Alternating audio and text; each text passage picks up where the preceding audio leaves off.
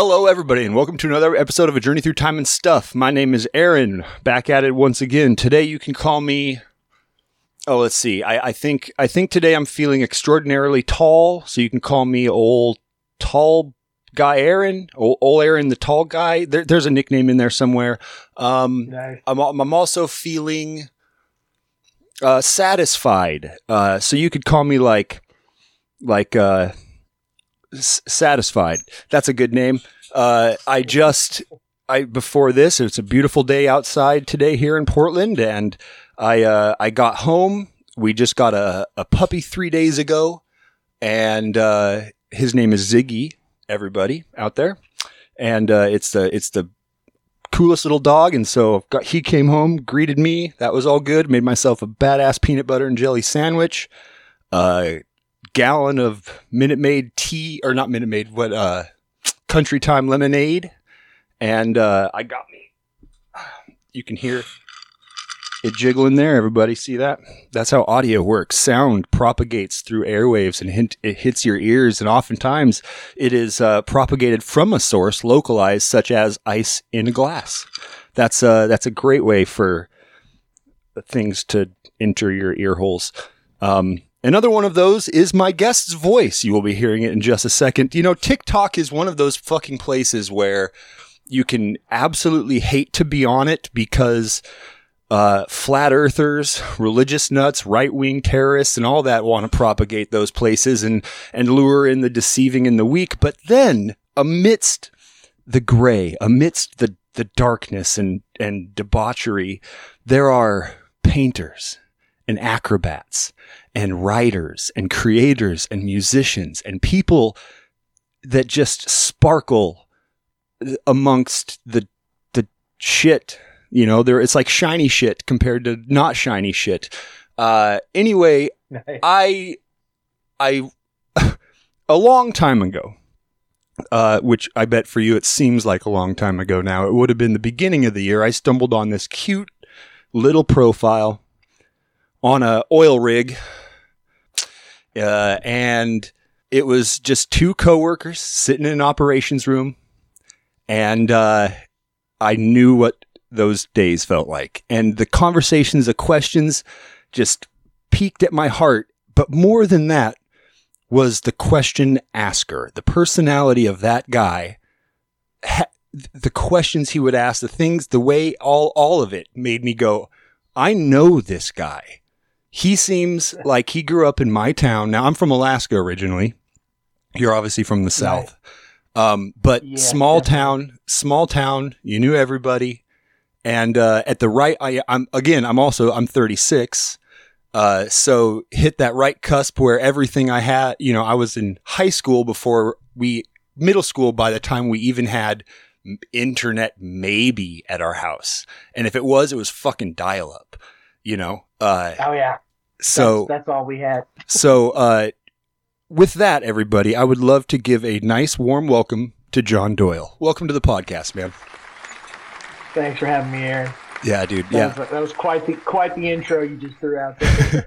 I try not to be exceedingly verbose while I speak, but sometimes I can't help it. You know, if I'm feeling it, I don't like to repress my feelings. I did that for far too long,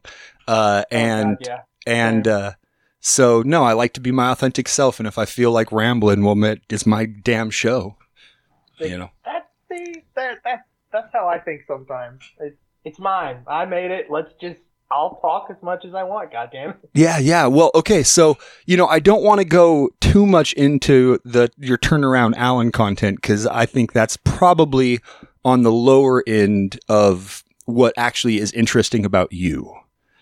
I don't know about that, but it is your show, so whichever Well, direction. okay. Let's start with this. How would you classify your experience over the last, say, 6 or 7 months? Just with the boom in popularity and people knowing your face and your dyed hair and you becoming like I mean, in its sense, turn around out, you know, hey, Alan is a meme now. Yeah. You know, it's been pretty crazy. Not gonna lie. December was kind of flowish.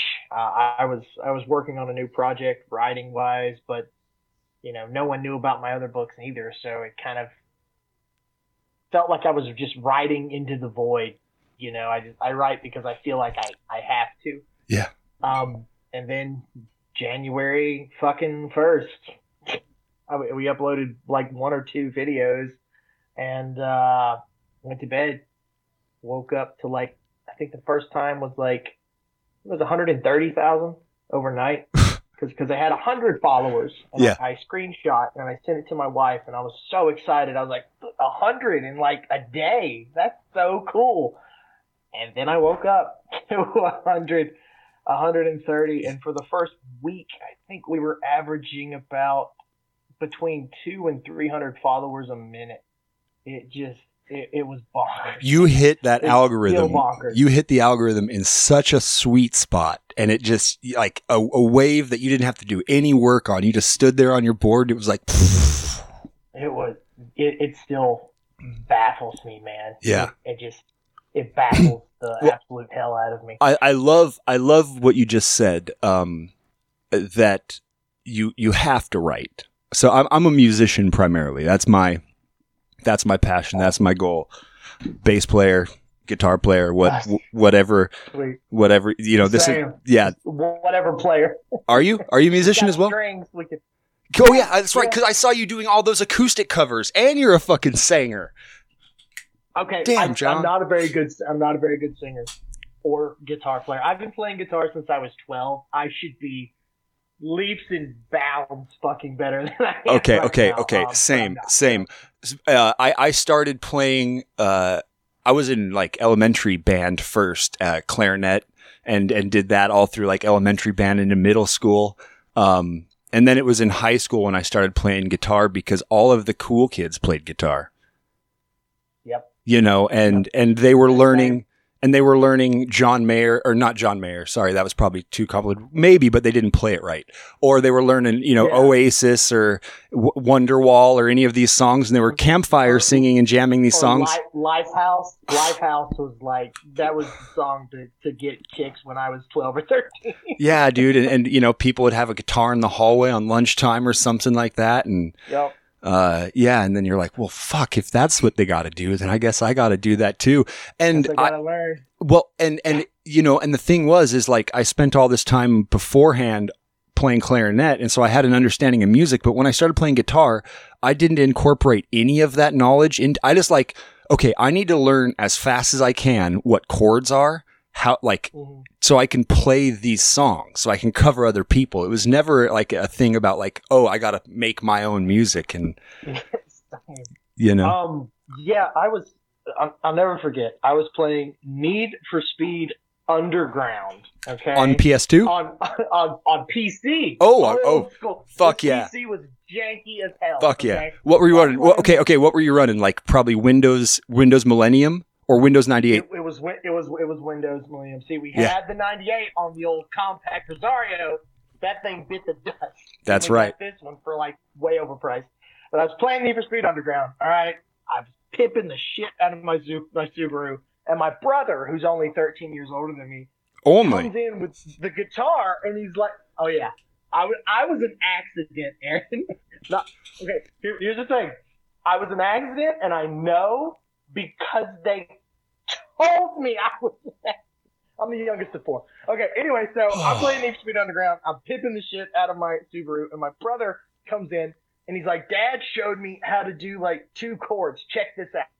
And he's showing me D, and he's showing me A. That was it. And I'm obviously in the middle of putting decals on my. So I'm like, that's cool, Sam. Cool. And I just started playing after that. I don't know why. I never had any training. Tried to, but well, I can tell you from being in the music business a lot, and then eventually taking it really serious. I mean, that's why I'm in Portland. And my audience has heard this story a bunch of times, but this is for you, not for them. We got to get to know each other in this. I grew up, born and raised, super small town in Alaska. I mean, like 800 people, small town. really. Yeah, yeah. And being up there, everything was like probably, I would guess, probably 5 to 8 years behind the rest of the US in just like how popular things were, what was like catchy, you know, things would be on TV and we would have no reference for them, but all other kids would. I come to find out talking to people from the rest of the world.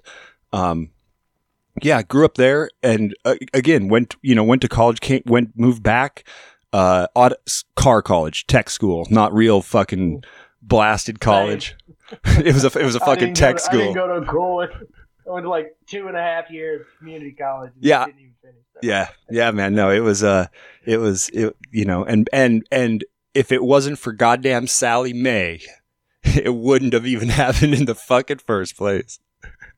That bitch, I want to punch her in her face. Took all our money. No, I'm kidding. I mean, come on.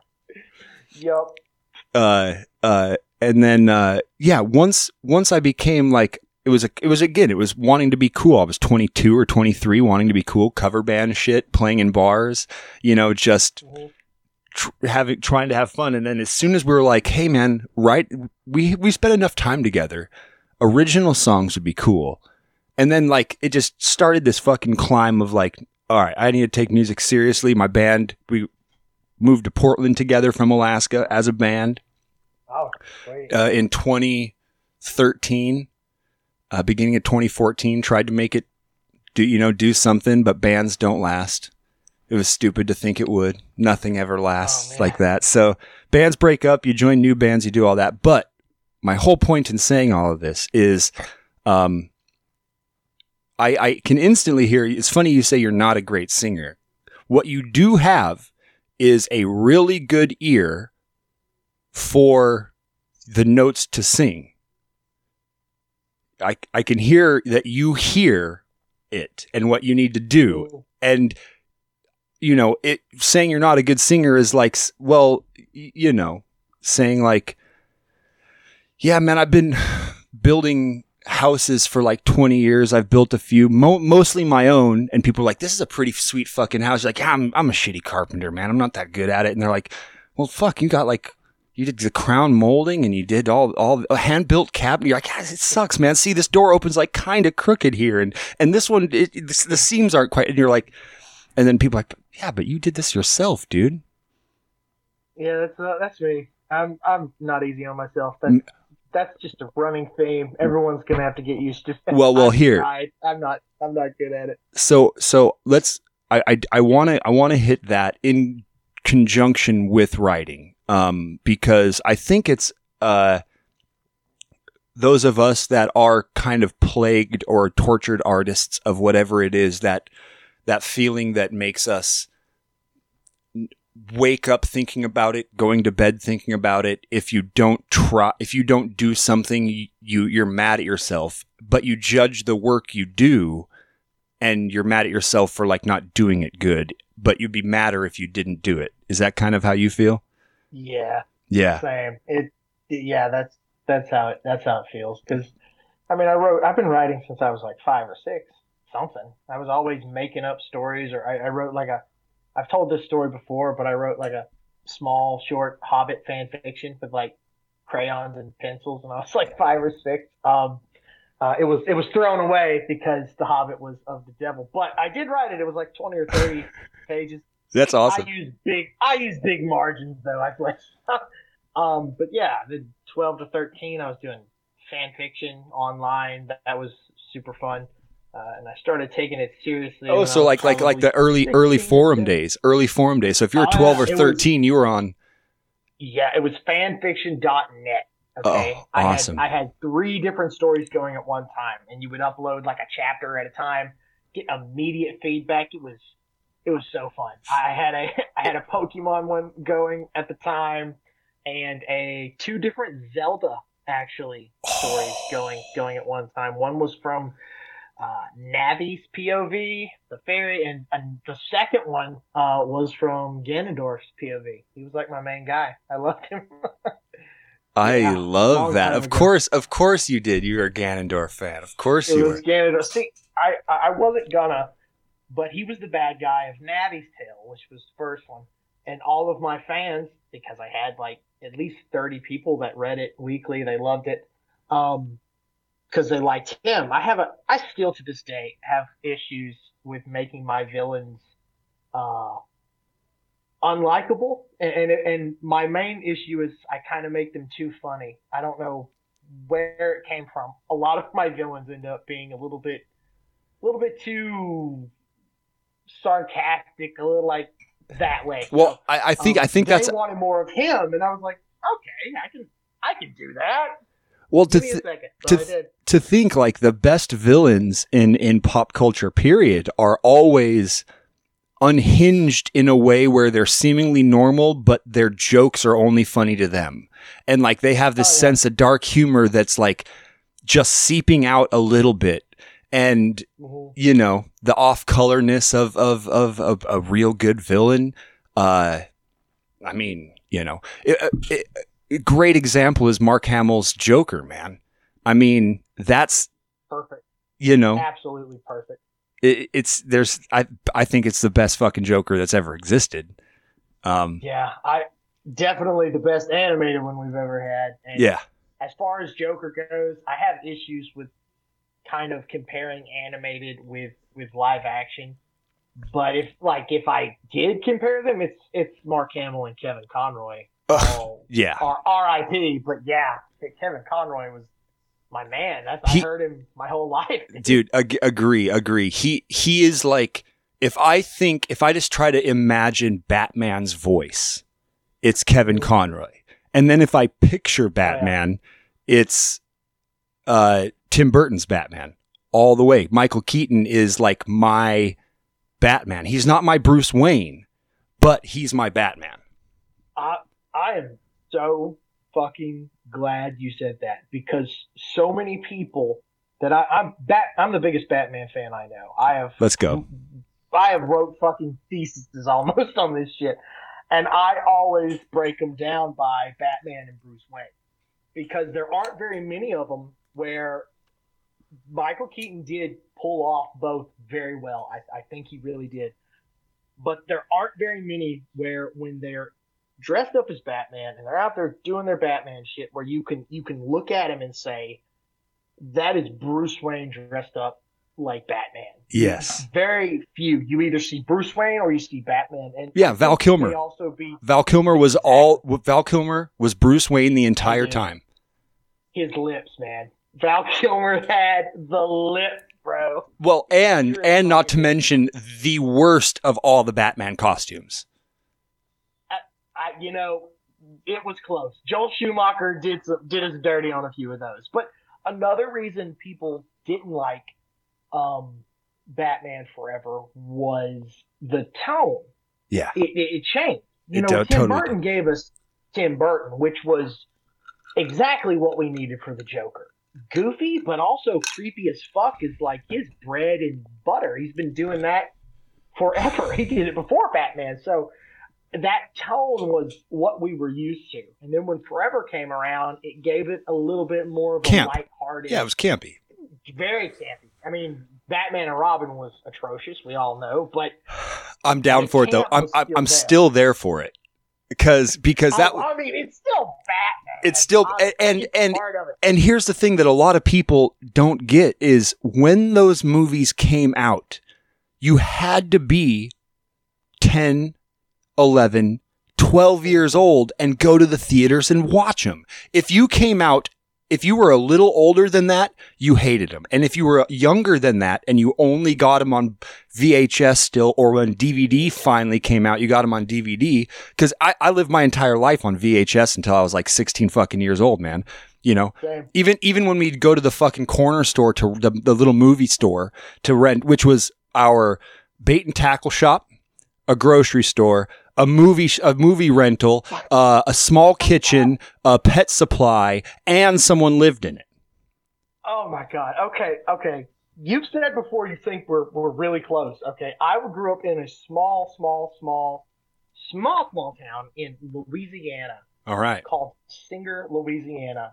There's like 80 to 90 people within the city limits.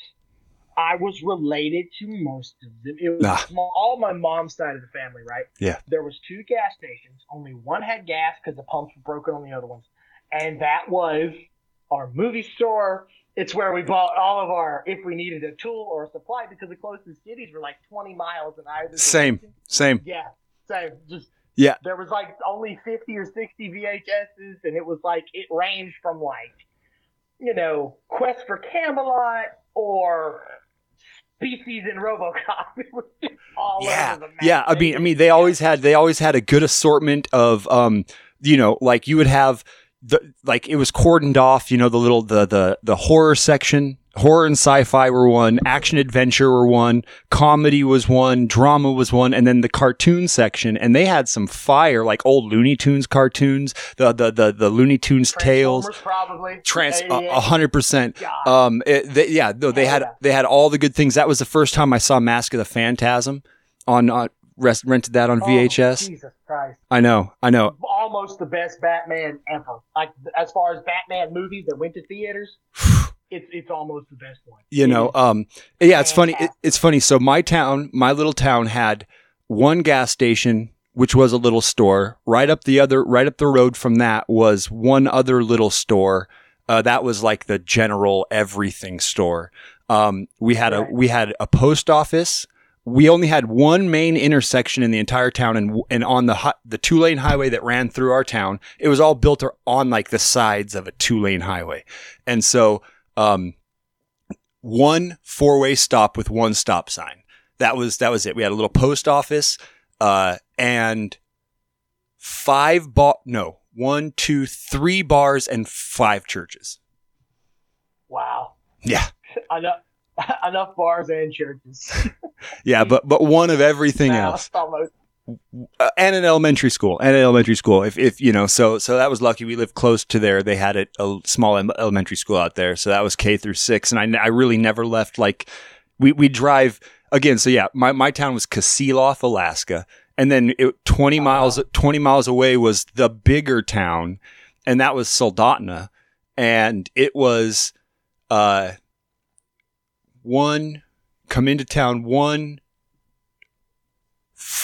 I was a child, 4 stoplights.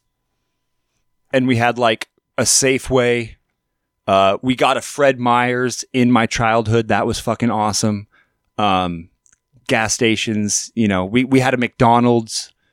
We had a Burger King. All the good stuff. What dude. What does the town need? That was it. Public library. Oh, I wore the shit out of my library card. So we had in Singer. It was just the 2 gas stations. We had a school because we weren't closer to anything else. We had one Baptist church, and then one Presbyterian miles down the road because that's where the graveyard was. That was the only place to do it. Yeah. And one small, and when I say small library, like it was about the size of this hotel room. It was like a little can. It had all the good stuff, but still, it was super fucking small. That's awesome. Super small. Yeah, that's fucking great. Okay, so you're like 12 or 13. You're writing Zelda fan fiction, and probably at that age, especially in the old days, I remember how cliquey early day forums were, man. I mean, when you found your forum, you were there every day. It was social media. It was like before this, you didn't get notifications blinging at you, but you got home, pressed the play button on your tape answering machine, and then go over, logged on your computer, waited for dial up to fucking connect, and hop on a forum, man. That was the days. And so I bet you were getting a poor connection. Sorry about that. No, yeah, we're good. We're back. Yeah, I hate technology for that fucking reason. It's like, hey, if you see that I have stuff running, I'm probably using it. Don't make it then so, like, give me a double secure measure. Don't let me just one touch and destroy. Yeah. I know I'm not like the most technical person in the world, but I remember the old school phones, like some of the they weren't even smartphones. They were almost a smartphone, but you could use the Wi-Fi and your cell phone signal like together. They like came together to give you a little bit of a boost. Why doesn't it do that anymore? It feels like it doesn't, because if you lose Wi-Fi, whatever you're doing on your phone just gonna cut off for a second. Isn't it terrible? Like, they know they do it on purpose. They do it on purpose. They got to, because I mean, it feels like it. I feel like there's a group of these fucking cell phone developers out there that are walking around with their phones that don't do that. And then they know the spaceman phones. They're like, hey, Apple put this thing out, but I know how, I programmed this thing. So they get in there and like tweak. Oh, now my thing won't do that anymore. Stupid other people. And they just have this fucking hack walking around, just That's little. The way I feel. I feel like everyone's like that. I feel like devs, when they play the game that they make, I'm pretty sure they just got all these back doors and secrets that we don't have, and they're just like, yeah, it was easy. Oh, yeah. I mean, and that, there's nothing more infuriating than playing a game. You're in the middle of grinding. You're 80, 90 hours deep into a game, and you hit a part in a game where it's definitely a programming error and it's just something stupid, and you go, no one caught this? Everything else, no, this is here. If you find it, it's going to piss you off, and they're laughing about it because they put that in there. It's their quicksand spot there, whatever it is. Yeah. They do. They just fuck with us. It's a little different now, I think. I know making a video game is never easy. I think it was Blood, Sweat, and Pixels is one of my favorite books of all time, but it's like different. Each chapter is a different story of a different video game being developed. I think it was EA. It was the chapter about Dragon Age Inquisition. And that was right before we actually started getting next-gen stuff. Yeah. It was like, 2014-ish? Like, it was the tail end of 360 and stuff like that. So the teams back then were way bigger, because when they started testing for bugs, they tested for a long ass time, and they would just do random shit in the games. That's how it worked.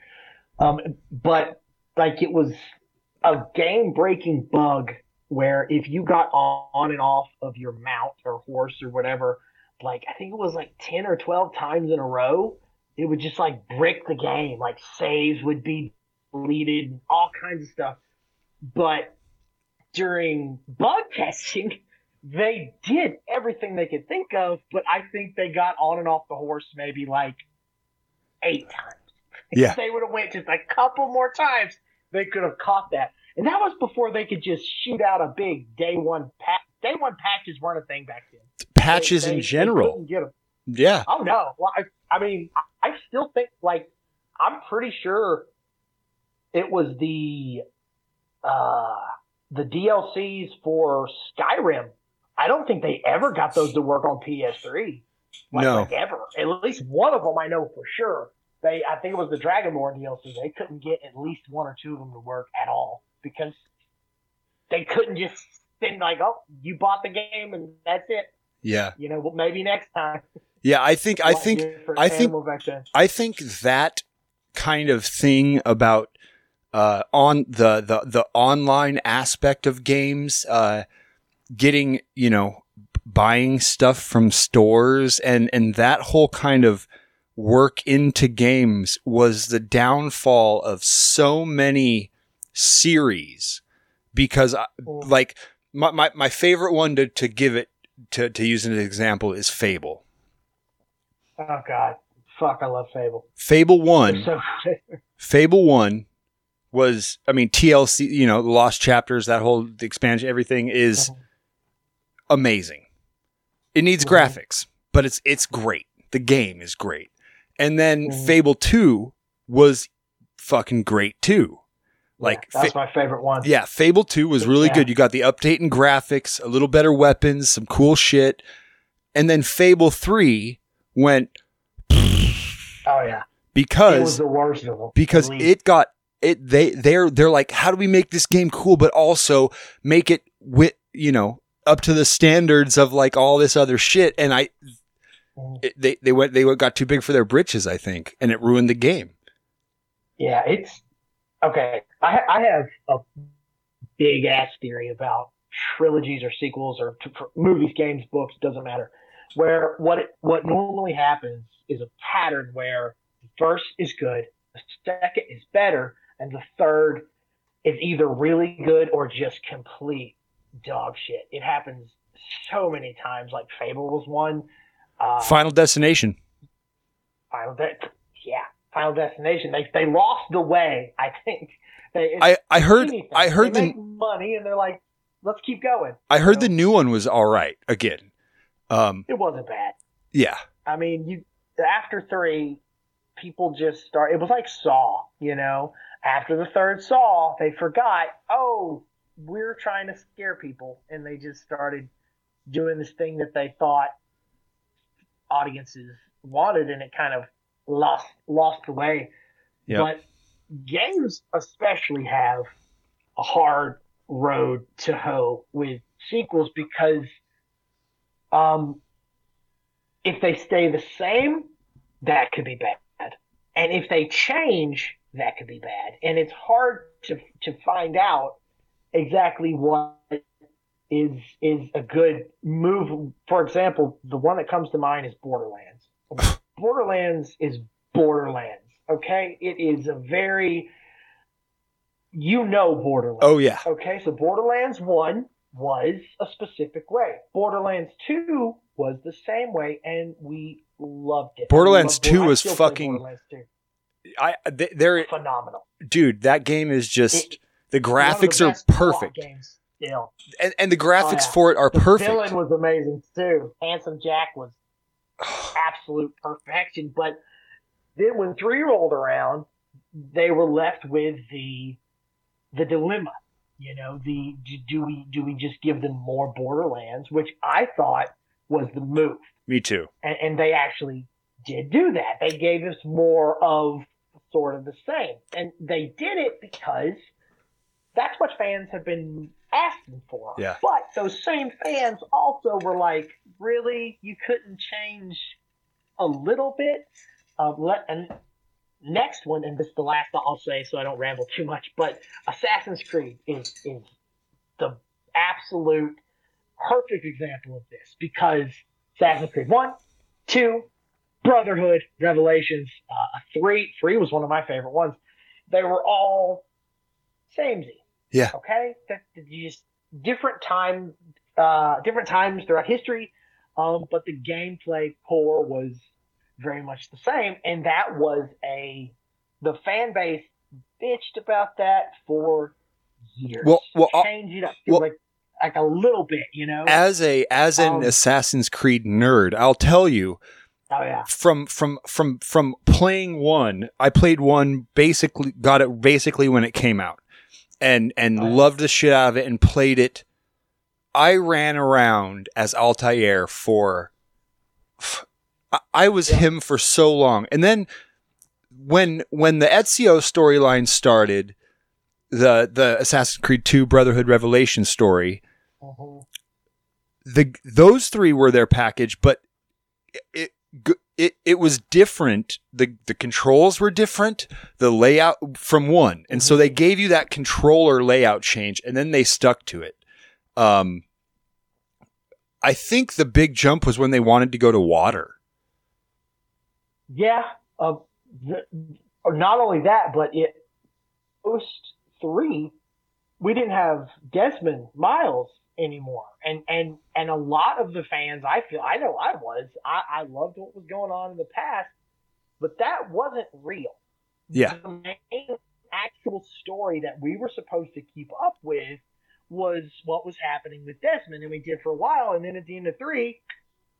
He's taken out. So 4 was, although I love the naval combat enough, it was just kind of, we didn't have Desmond, so the actual real world where we thought the story was supposed to be was kind of jumbled and we didn't know what to do with that. I know it bothered me a lot. Yeah. Even though 3 was one of my favorite ones, it bothered me. The ending was just like, really, man? But when Ubisoft made the jump with Origins, which I love the new format, okay? Me too. I loved Origins especially. Egypt was just the absolute perfect spot. Cresting a sand hill, and just seeing the pyramids rise up and glisten and catch that evening sun camel too. That's on a fucking camel with that evening sun crested. You're wearing your black outfit and black with red highlights. The bird edition. The bird edition is phenomenal. I love that over all of it now. I am balls deep slaying a bunch of fucking Western Christians as a Viking right now. So they had it coming. I beat the brakes on them too. Oh, it's but when they made the jump with Origins, all those fans that had been moaning for them to change for years, what did they say? Hashtag not my Assassin's Creed. I can't believe, why would you do this? It's not even Assassin's Creed anymore. That was what they complained about. It was just, Ubisoft's hands are tied. Now, they did bring in a lot of newer fans, I feel like, so maybe it didn't affect their bottom line, because I like the new ones quite a lot, especially Origins. I've replayed that one a few times. Well, but it's not easy. And, you know, like even playing through Valhalla, in the real world, they have tie-ins back to all of the old Abstergo stuff. And you feel like now you're part of the storyline again. You're coming at it from a different angle, but you have all that history is there. And you can go in and listen to Desmond's voice and voicemails and like you get all that. And I'm like, all right, I feel like you're back in it, you know? Yeah, they lost it with Syndicate, Black Flag. Black Flag, Syndicate. What was the one? The one with all the bugs in 2014. The one that was in France. I can't remember the name of it now. Which is a shame because as far as Assassin's outfits goes, that was like the fire. They look so dope. The Frenchie look, yeah. Yeah, when they weren't like floating eye sockets. I remember that first day. That was crazy. Yeah, no, it was another thing that definitely got, but it's also that example that they can pull it back and make a fucking great game still, you know. I think that, like, especially playing Origins and then Valhalla, it felt like they wanted to capture like they wanted to recapture like the dauntingness of what it felt like playing the first Assassin's Creed. Like you're one guy. Trailer. Say what? Sorry, go ahead. Did you see the trailer for Assassin's Creed Mirage yesterday? No. Oh my God. Yeah. When we're done with this, you check it out. Assassin's Creed Mirage. Yesterday they dropped a lot. Yeah, it's the guy in Valhalla. You know who you bring? They have their little assassins camp in your camp. Yes. I cannot remember his name. It's him. It's more tight. It's more focused. It looks so much like the first Assassin's Creed. Oh, it's the story of the assassins who come and teach your character the ways. Okay. Yeah. Fuck yeah. Yeah, it's them. Oh, yeah, it looks pretty dope. I'm not gonna lie. It looks. Oh yeah, because now you're gonna be in the Middle East. You're gonna be Mirage. Okay. Oh yeah, it looks nice. Oh, that's fucking. But it doesn't seem, like I said, it seems more focused. Like they weren't touting some big open world. I think we're just gonna get maybe areas like bigger, like in the first and second. Like Brotherhood. Yeah. Yeah. Okay. Yes, sir.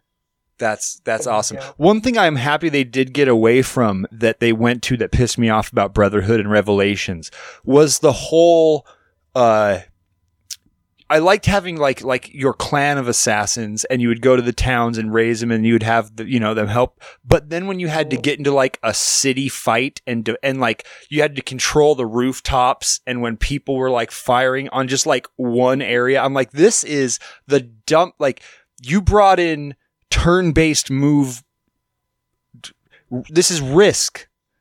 Like, yeah, they were trying things on for size with Brotherhood and Revelations, because if you remember with Revelations, they took out mounts. There weren't horses. They added the hook blade so you could zip line around, which had some dope finishers. Not gonna lie. Oh yeah. Yeah, they took out horses in Revelations. Yep. They made it more short and focused. Revelations almost felt like DLC though. Like, yeah, it was. I don't know if it was a full fleshed out game. It was Brotherhood 1.5. Like, it was just it was because you picked up right where it left off. You were the old Ezio, you know. Yeah, old man Ezio. Now you had a gimp when you ran. Like, I felt after playing all of them, I definitely felt like yeah, we've been through that together. You're limping because we did this. We jumped off way too many fucking buildings in Florida. Dude, yeah. You remember when we were climbing that clock tower to assassinate that guy, but we jumped off the wrong way because our thumbstick was a little crooked, and then you just landed hard and took your health all the way from full down to 1 and broke all your armor? Remember when we did that? That's what this is right now. You're paying for your mistake. Now, one thing they did fix was in the first Assassin's Creed, you'd be walking in a crowd, and you would accidentally stab someone if your finger got way too close to that button. And if you killed a civilian, desynchronization. Nope, he didn't kill people like that. They started warning you and doing, like if you killed someone by accident, they'd be like, hey, don't do that again, or we're gonna desynchronize. Not the first one. You would accidentally stab some monk when you're walking by him. The best thing though of all of it, I think the best addition, like the biggest jump in just everything was adding the high jump, the climbing scale. Because like in the first one, man, the climbing was hand. There was no jumping up to grab the high ledge, and you would sit there and you go, I know there's a way. And you'd be on a tower forever and just like climbing around side to fucking side. Oh yeah. Where is the?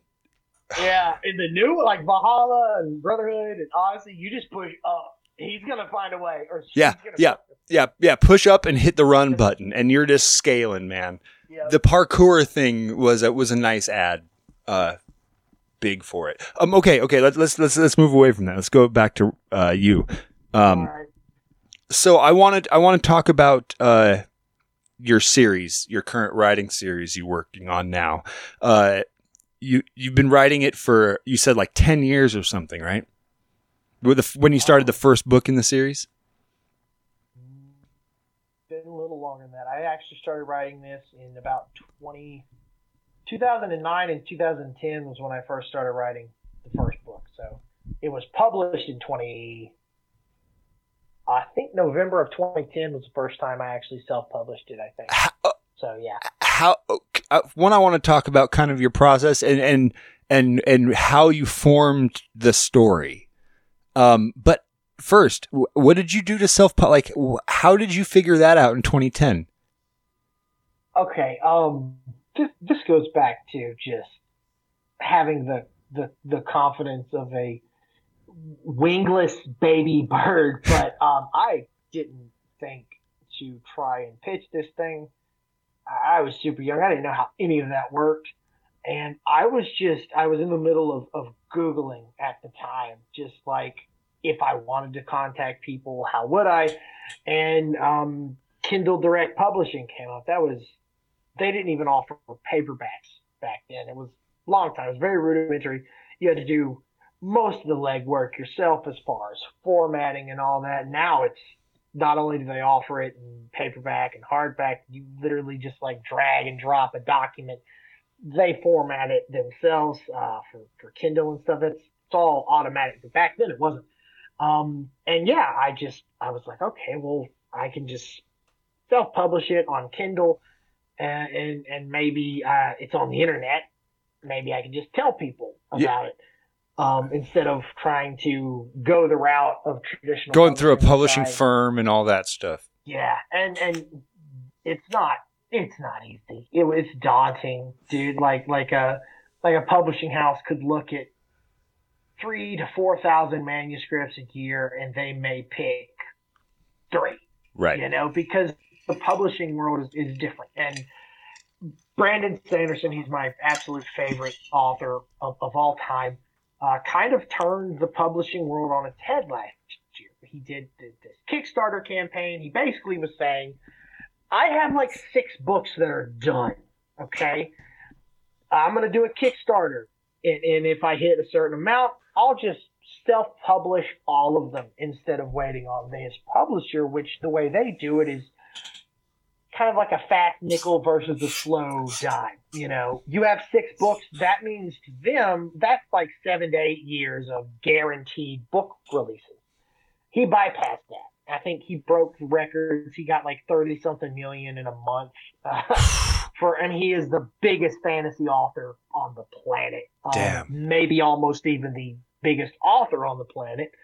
But yeah, he kind of went around and just something that we didn't really know was an issue as far as publishing goes.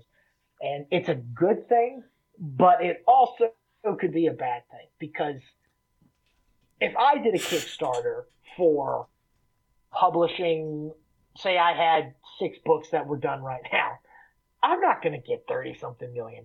He could, because he was already the greatest, biggest fantasy writer on the planet. He had the clout. He had the name and recognition. So, like, as far as followers go, now I have more followers than I think he does in almost every platform.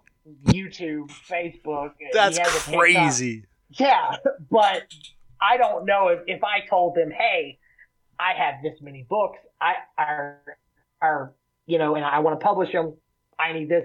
I wouldn't even come close to what he got, even though I do outnumber him in followers. But no, it's amazing. But yeah, I started self-publishing because I didn't think there was a snowball's chance ever for traditional publishing. And then after a while, it just kind of that was just the way I did this series, you know? And when I finished the first book, it was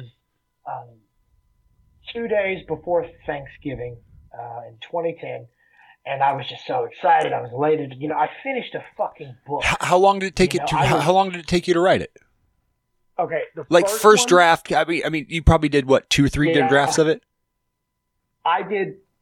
There were 2 different drafts. The first draft was about 87,000 words, which that was about 88. It actually was. That's not super long. No. That's less than 300 pages, you know. So that was the first draft, and I didn't change things story-wise, but a few years down the road, I took away a few things because I wanted to grow up the story a little bit more. I felt my writing had changed. So what we got now is actually about 19,000 words less. It's like 67 or 68 right now. But yeah, my first draft, I finished. It took about 2 years-ish, maybe a little bit over 2 years to finish it. And I was so excited. I was late. I finished the book. I woke up Rochelle. It was super late. I was like, I finished the book. She's like, that's awesome. I'm going back to bed. We only had one child at the time. So, and I immediately, that fucking night, I started book 2. I didn't even know until I was probably about 2 weeks from finishing the first book. It wasn't supposed to be a series. It was supposed to be just a one and done in my mind. You know? Okay, so let me pause you. Yeah, go ahead. Sorry. No, you're completely fine. I just want to touch on a couple of things before we get too far away from it. Okay, so the first book you wrote in like you said 2.5 years. Where did the idea come from? Like, how was it just like an instant thing? Did you just have it kind of slowly forming because I would call myself an amateur writer. I like writing more. I write a lot of skits, a lot like dialogue pieces, short stuff. Because I do audio production stuff. We turn them into audio. So we'll do all the voices and character acting, and then do all the Foley work and mixing for it and stuff, and put out little 5-10 ones like 18 minutes long. comedy skits, mostly dark humor. Awesome. Yeah, it's a lot of fun. And then me and a buddy of mine, he's got a couple books in the work, and then he's also a screenplay writer, and he's written a pretty couple really good shit, and we're working together on a screenplay right now. That's awesome. But it's so I kind of have like that big story picture, 3 acts. Kind of writing it is. Where'd the story come from? How did you formulate it? And then, did you have all of it in your head? Boom, this is a story before you started writing? Or did you I have such a good intro that the story will build itself as I'm getting it on paper? How was your process? Every time I have any book idea, and it's been like this whole life, I'll get a character first in my head. Most of the time, I'll have his or her or whatever they are. It's ranged from guys, gals, robots, fucking liquid eldritch beings that don't have a gender. I've had a lot of characters, but I love I'll that. get a character in my mind first, and they'll stay up in my mind for a while, and then stories will kind of formulate around them. But as you develop their personalities and their traits and things like that. Yeah, Jericho feels like a tangible guy. So Jericho was your character. So Jericho was your character. Okay, cool. Jericho, I had him or a version of Jericho in my mind since I was maybe 12 or 13. Oh wow! About the fan fiction days. Now, originally, before I had any story, before I had anything, it was just a character in my mind. Jericho was female. And when I finally started writing, I wrote a good, probably almost 100 pages. And I wasn't even 20, man. And in my mind, I was like, I feel like I'm going to fuck this up. I don't feel like I can write. And if I could write a female character, I might not do it justice. I might just fuck it up. And I'm like, I don't know enough about that. So I actually swapped his gender halfway through and reset. I didn't have to change much. But yeah, I've had Jericho in my mind for a long time. And the story originally was inspired a little bit by H.G. Wells' Time Machine is my absolute favorite time travel anything. It's so good. Book, the black and white. I even really like the DreamWorks one. Sure. With Guy Pearce. Fucking his Guy Pearce. Jeremy Irons as the villain was just. You had everything, and you had Guy Pearce's eyes like that. Just all of him being great. Now, what I loved about Time Machine was the simplicity of it. Yeah, because I feel like a lot of creators, be it books, directors, a lot of people, when time travel is involved, they either overextend or the entire point is just to break someone's brain or mind fuck the audience, which is fine. It is time travel. But I loved the simplicity. I read the first time I read it, I was like 9. And I remember the ending and just the entire point of it. He wanted an answer. Why can't I save my fiance? And when he finally gets his answer, not only is it 800 and something fucking thousand years into the future, it is the most simplistic answer, and it's something that a genius like him should have fucking thought of. And it literally was just, you built the time machine because she died. Of course you couldn't use it to save her. And that blew my mind for a lot of ways and reasons, because it was time travel and it was just open and shut. It was simplistic. So that's what got me started on. I wanted to write a time travel thing. And it does, I don't know how much you've read, but books 2 and 3 and 4, they evolve. The first one's just a time travel romp. Books 2 and 3 and 4, they kind of elevate. I mean, we get like Super Saiyan shit, which I think is great. It's fun. But mainly for most of my stories, be it a character or whatever setting they're in, my main process is I'm writing the shit that I would love to read or see. I love that movie. That's what I did with Jericho. That's what I'm doing with my next projects. It's just I look around and I'm like, okay, there isn't anything else quite like this. I think it would be cool. Maybe other people would think it would be cool. So that's the process with those. Yeah, I love that. I resonate with that so much, man. I've always been attracted to the obscure things, whether albeit music, albeit literature, albeit anything. Mm-hmm. My favorite author is Tom Robbins, by the way. I don't know if you've read any Tom Robbins. I think I know who you're talking about. Yeah, it's been a minute, but yeah. Still Life with Woodpecker and amongst others. Yeah. Fantastic stuff. But I always liked the obscure. I read Louis L'Amour. I don't know if you're familiar with Louis L'Amour books. Oh, God, yeah. I used to listen to him on tape. The little dramatized ones on cassette tape. Louis L'Amour, Max Brand, all those old westerns. I love them. It was such good. They were all short reads. Great storytelling. And character development and all of that. And like, it's, I always liked that type of storytelling. And there's a lot in your I've only read the first book. So, there's a lot that reminds me of like that style of storytelling. It feels like you're watching, it feels like you're watching like, God, how do I say it? It's all familiar. It feels familiar to you, but you're doing it in a way that feels like people quit doing.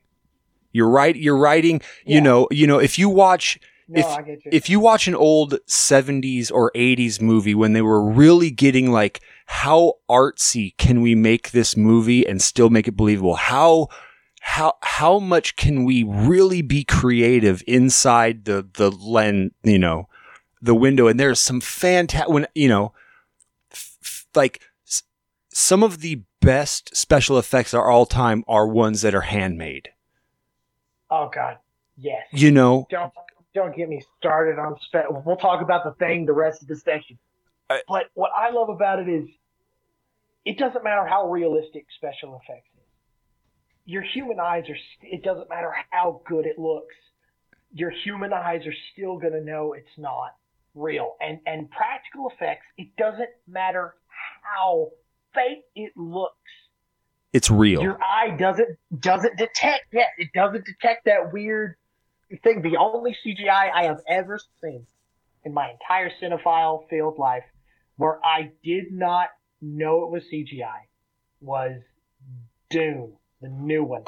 I never forget. I remember what time it was. I love movies. I'm obsessed. But watching it with my wife, and it was just the way the lighting glared on the foot of a spaceship when it landed, and it brought me to tears. I was like, oh my God, they finally fucking done it. And Rochelle was like, what is going on? I'm like, nothing. It's amazing. It's a great movie. Let's keep watching. But I agree. Practical effects, man. I absolutely love it. And there's a style of fiction writing, narrative fiction writing, science fiction writing that was... It's God. I'm having such a hard time making a good analogy. It's like when you think of how like Have you ever read any of Abraham Lincoln's papers? His writings? If I have, I've forgotten. But no, I don't think so. Abraham Lincoln, you can go online and just in the Google machine, and there's a lot of his papers, writings and notes and things that he was writing to other senators and things like that you can read. And his command of language makes me embarrassed to think that I would say I speak English. Yeah. The way that he could command sentences and use words to perfectly iterate, and like with that level of understanding comes a amount of explanatory power in the fewest amount of words possible. And I think as writing has changed, the novel world has changed, and modern writers are writing without a command of English like that, the society of writing, the actual social echoes of writing are moving away, and you're now seeing like paragraphs describing a thing when one beautiful sentence would have done the same work, you know? Oh yeah, no, I completely agree, and I know what you're talking about. And I think that you do that well. I'm also able to get away with a little bit because you're making first person, and the guy's 20-something. He uses made up words. But when you describe.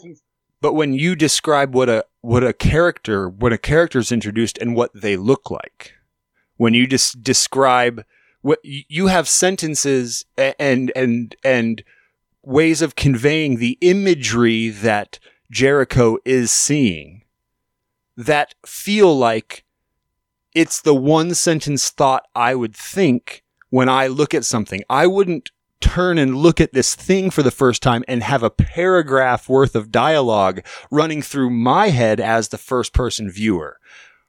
My brain would capture it just like my brain would see it. It would be simple and I would understand it completely. And I think that you write your first person narrative much in that style. And I haven't read a lot of modern fantasy, science, fiction narratives where they write it, but that's how they used to write it. That's why I brought up Louis L'Amour. He would write like that.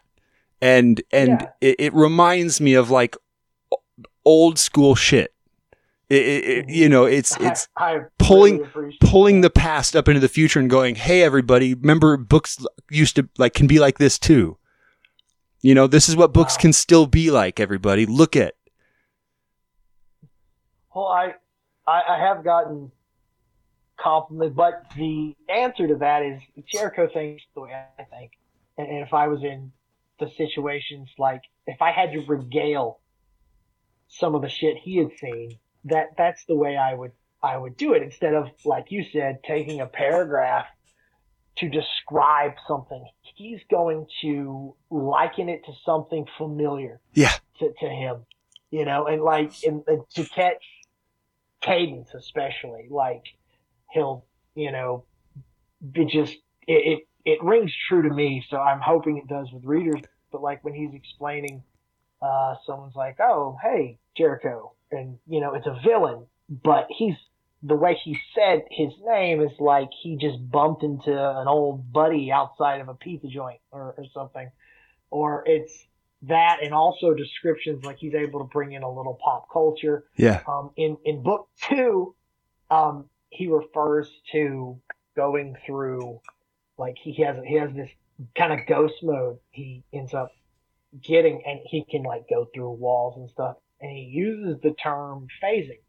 And he stops, which is another thing. I had one editor look at the first Phoenix Cycle book, and he told me the thing that everyone has complimented me on and that they love, which is Jericho breaking the fourth wall and talking to the reader. Yeah. He said that was he said that was terrible. He said it's called author intrusion, and it'll bring them right out of the story. And I was like, well, that's like the book. You know, I don't want to take that out. That dude has never read one Deadpool comic. He probably has not. If I had to guess, he probably has not. He was in his late 60s, and that was 15 years ago. Stupid. But yeah, I didn't want to take it out, but he uses the term phasing, and he stops and he refers and he's like levels with the reader, and he's like, look, I know everything you've ever read about this has called it phasing, but I'm too lazy, and I'm not going to come up with another word for it. I'm just going to call it phasing. So for the rest of the book, he says phasing. And him skipping chapter 15. I don't even know where that came from, man. Like, it was. I'm a pantser, okay. If you know what that is, or for maybe people who hear this who don't, you don't really have a synopsis for your works. You know how it's going to start, and you know how it's going to end, but everything in between is quite literally shot from the hip. There are very famous, like George R. R. Martin, Stephen King. They do this, and it makes in one way. I'm like, oh, cool. I write like Stephen King, but Stephen King is hit or miss with his endings, and it may or may not be because he doesn't have a synopsis. Whereas someone like Sanderson, his synopsis is probably longer than my entire books. So, I mean, he's not a pansy, though. He is what we call a planter. He knows every word that's going to be written. I don't. My characters will just randomly do shit. Some of them are loose cannons. Jericho, I'm really in his head. He's the only first-person narration we really have throughout the series. So I kind of know the direction he's going to go. Can I ask a clarifying question? When you said some of my characters are loose cannons, when you say that, are you literally saying that when you're writing and becoming these characters, your brain will unexpectedly do things that if you were sitting there kind of checking in on your work, you'd be like, why did that happen? Do you? Now, I told you it took me 2.5 years to write book 1. Yeah. Okay. Book 2, which I started the same night I finished book 1, it's exactly almost double in length. It is like, I think the first one's 222. This one's like 443 or 44. It took me 10 months to write book 2. It felt like it was writing itself. Like I would like read the next day to see what had even happened. It was like a fever dream. How long do you give yourself to sit down and write for at a time? It really depends on where I'm at. On the rig, I can get between 2 to 3 hours a night, and it's pretty productive on the rig. When I'm home, it's kind of when I have time. It's not as easy to write when I'm home, but I used to not be able to make time, but now, yeah. I mean, it's a little bit different now. Yeah. People are expecting it, and they're actually reading, which is really saying something. But yeah, between 2 and 3 when I'm on the rig. Wow. Yeah. Good. I'm hearing myself echo just a little bit. That's not echoing on your end, right? You okay? Yeah, I'm fine. Yeah, it happens sometimes. Like I said, it's the weirdness of this. Okay. Yeah, no, I don't get any of it ever on my side. It's just always on the fucking other person's. Okay. I hate as long it. as it's not bothering you, I'm fine. But yeah, I'm the pantser. Shoot from the hip, loose cannons is right. There's a couple, Beck especially. She's a bigger character later on. Her and Sam, who's another character in book 2 and forward.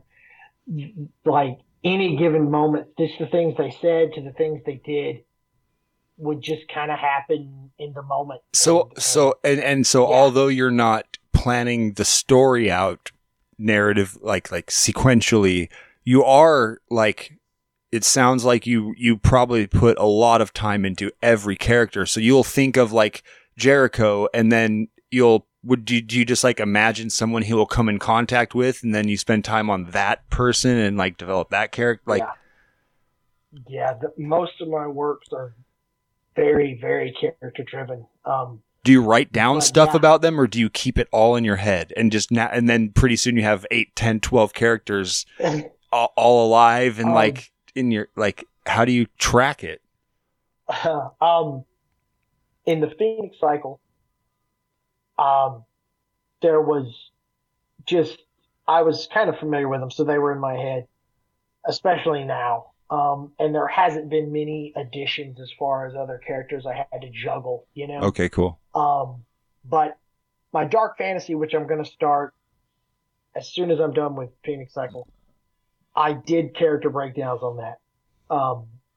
Partly because I felt it was important for this particular story. And also it's a heist. It's a heist book. And I wanted that kind of Guy Ritchie freeze frame, their name splashes up here, Kage, the Shadow Mage, and then little bit of the Shadow Mage. And that's funny you said that, because Kage actually has, I think, eight different entities that live in his mind and talk all the time. He's my allegory for mental health awareness. He's one of my favorite characters I've ever created. But yeah, I'm really excited. But this is so character driven. It's like, it makes Jericho look pretty. And this is not first person. This is each chapter is a different POV. Oh, I love that. And they're shooting, like, there's been entire fights. There's been characters that have died that I did not know were going to die. It just kind of rolled out like it came to that inevitable conclusion. Yeah, the story did what it did. I love that. So you had said earlier that you're often far too hard on yourself. Do you find what parts about your creative process do you beat yourself up about? Like do you like the writing, what the people will think? Is it imposter syndrome? A lot of that. A lot of imposter syndrome. Mainly because I know it's not lost on me that I'm incredibly lucky, you know, but because I am lucky, I know that in the writing community, in book talk especially, there are writers that are just infinitely better than I am. I got a book. I cannot remember the name of it now, but it was just a video. One of my followers was talking about. She wrote a book, and she just gave a quick pitch, and it kind of reminded me of she said, a seamstress on a spaceship. That was all I needed. I was like, okay. So I bought the book. It came in. I was excited. And I read like a chapter. And that was all it took.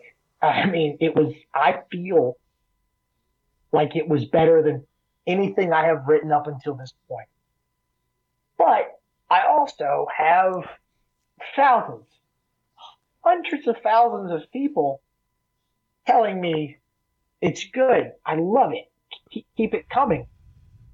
But there's still a part of me that feels like this person who wrote about a seamstress on a spaceship, I don't think she has I don't even know if she has 2,000 followers. And this book it's gorgeous too. The cover art, the formatting inside, just the start of each chapter is immaculate. And then I lumber in there with my self-published, very, very little bit edited, but nothing professional, and thousands of copies sold. And yeah, most of it's imposter syndrome. There's a part of me that feels like maybe I just got a big break. I mean, I wrote this at over 13-ish years ago. Yeah.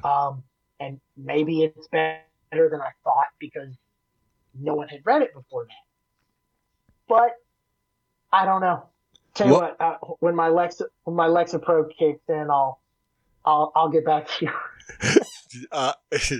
Oh fuck. Yeah, I totally get that. Well, it's these stories. I feel. I mean, man, if that isn't identical to a small music artist, man, just sitting here making a bunch of music that is in your heart that has to come out or you'll die if it doesn't get out, and you spend months on 4 minutes of audio and 3 people hear it and it gets shared a little bit or whatever, and then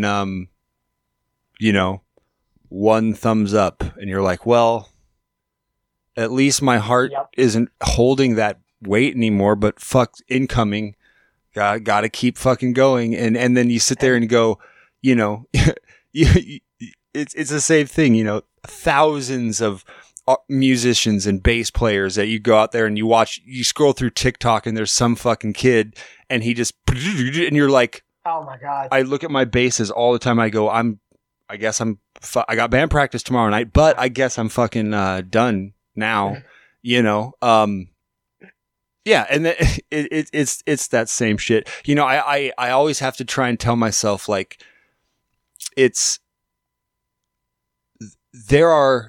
I try and like pull the view from like my first person. Cause I'm super self-critical. I am the most uncharitable person to myself in my own voice. Like all of the time, I'm just terribly self-critical. And so I've been trying to like, okay, hey, you should probably work on like saying nice things to yourself. If you have a hard time seeing it from another view, maybe that's because you're not changing your view. Things like that. And so I try to like pull way back and go like, there's 8 fucking billion people on the planet. Like 8 billion and change. Like you can't, that's a number bigger than almost anybody can actually fathom in quantity to think about, and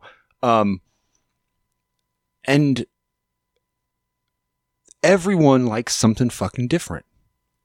Different.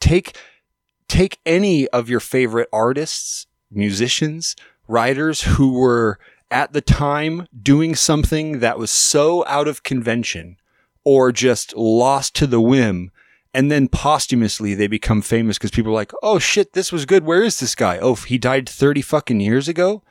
Well, yeah. I'm glad we got this now. Let's see what else. Oh my God, he wrote all, Lovecraft. He was like 46, 47, I want to say, when he died. And he had writings, but his friends basically after he passed were the one. I mean, he was like in Penny Dreadfuls and like Little Dime and stuff, but he wasn't a fan of cosmic horror back then. That didn't happen until he died. That when you were mentioning that about the simplistic descriptions, I thought of Lovecraft because he was able to describe things that in his own writing and description he would say was undescribable, but he would still give a crystal clear image. We all knew what Cthulhu looked like. Yes. Immediately. Yes. Even though in the writing it was beyond human comprehension. And he didn't spend pages describing Cthulhu. Nope. He likened it to things we would reckon. And if you look back at some of his early stuff, he wrote hundreds of thousands of letters in his life. And that actually gave us more insight into his brain than his actual writing. Yeah. But the reason he used an octopus for Cthulhu's face was he believed out of every creature on the planet, there wasn't anything like an octopus. It was the most alien thing on the planet. And let's just slap it on this thing's face. I love that. Yeah, and like the insight and profound truth in that is still like that to this day, man. Octopuses are the coolest fucking things ever. They still look pretty crazy. I wish I had a brain in every arm as well. Why? Hell yeah. If from the almighty powers of the grand designer who made everything perfect, our teeth don't decay, our eyes don't go bad, nothing like that. Why, though, do we have such stupid hands? Like our hands for the technicality of what our lives required are so just dumb. They're dumb. You could. It's not time for another dose of Darwin. You could have another arm or better hands. Just put brains down there.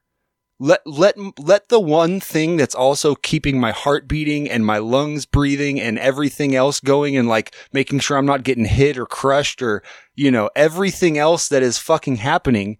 It also has to think about what these noodly things are fucking doing all the time.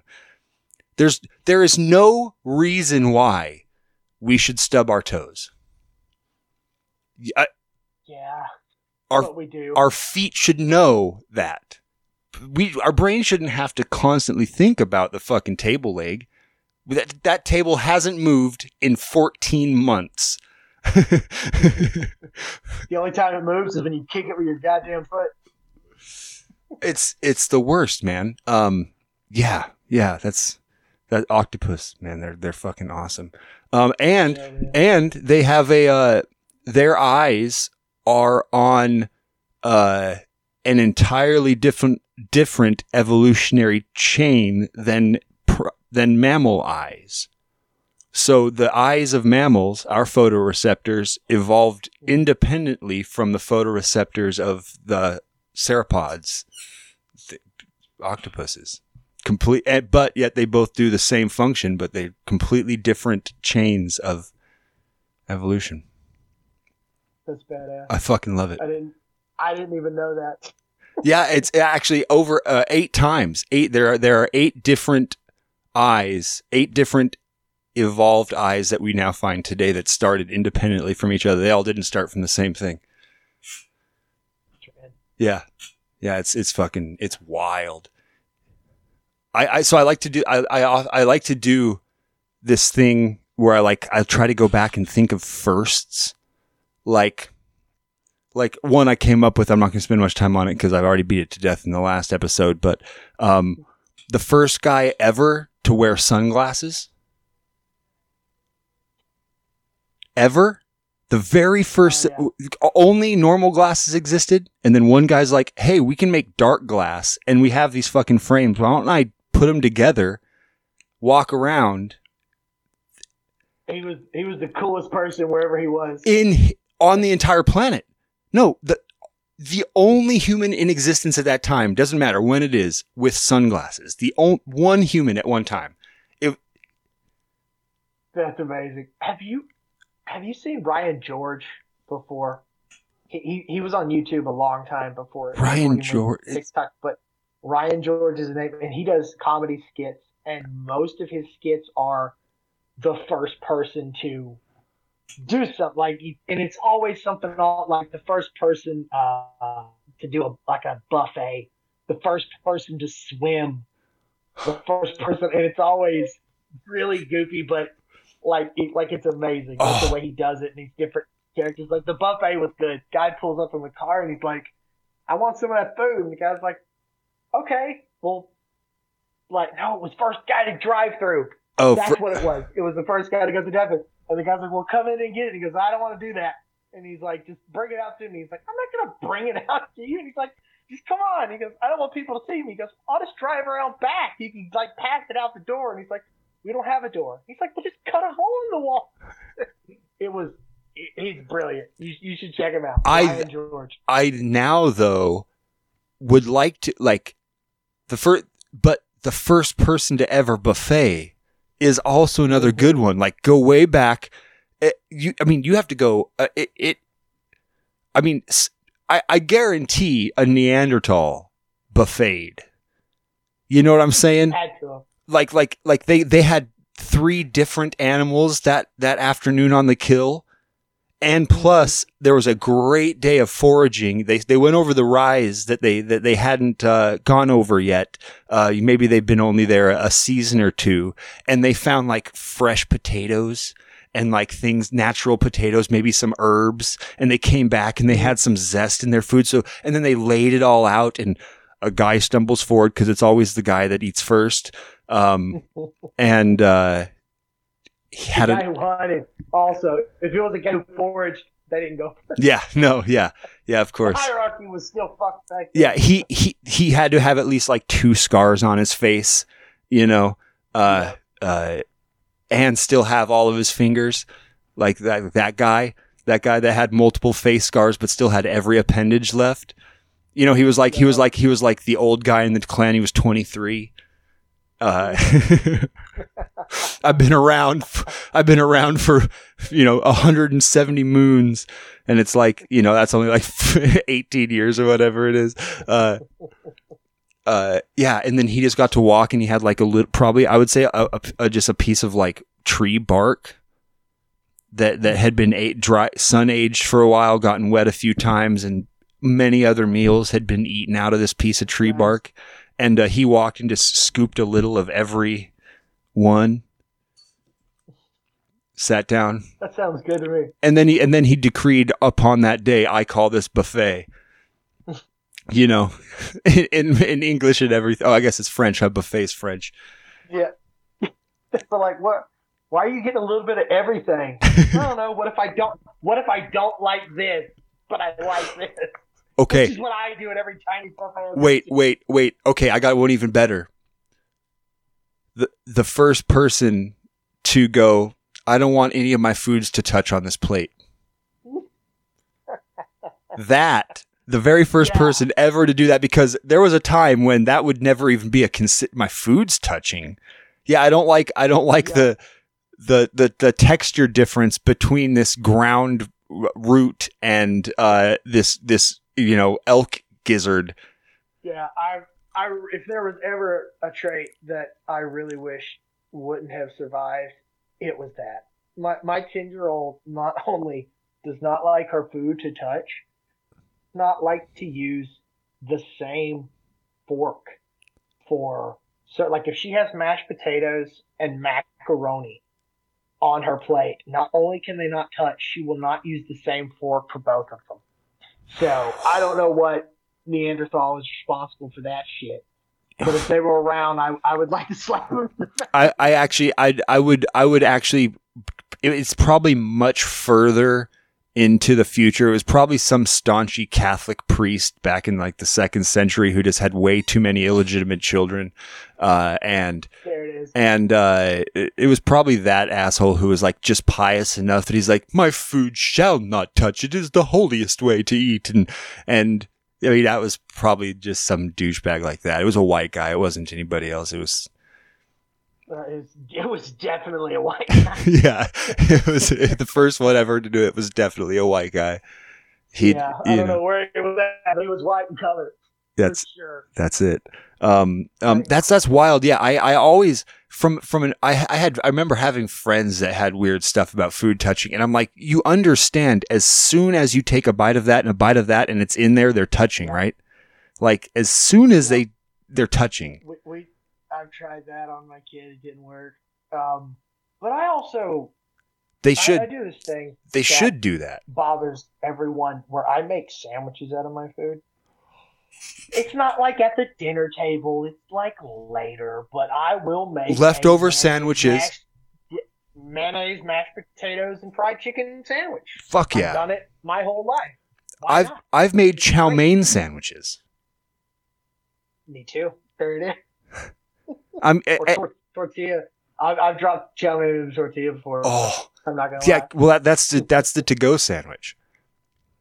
Oh yeah. That's all tortilla is. That's just the to-go sandwich. Mm-hmm. They said, I want a sandwich I can put in my pocket and get out without it messing up. That's where the tortilla came. Well, another really real thing was like, yeah, sliced bread is cool, but the hoagie is really the superior method because of the hinge. You don't have any slide apart of the two pieces of bread. And yes. The burger, my least favorite of all I'm a sandwich guy. Like I said, I made a peanut butter and jelly sandwich and I stacked that jelly on thick. Well, I guess it was not jelly. It was a raspberry and jam. Because I like fancy. I like the seeds in it. Nice. Creamy peanut butter. I like the way jam spreads better than jelly, if I'm being honest.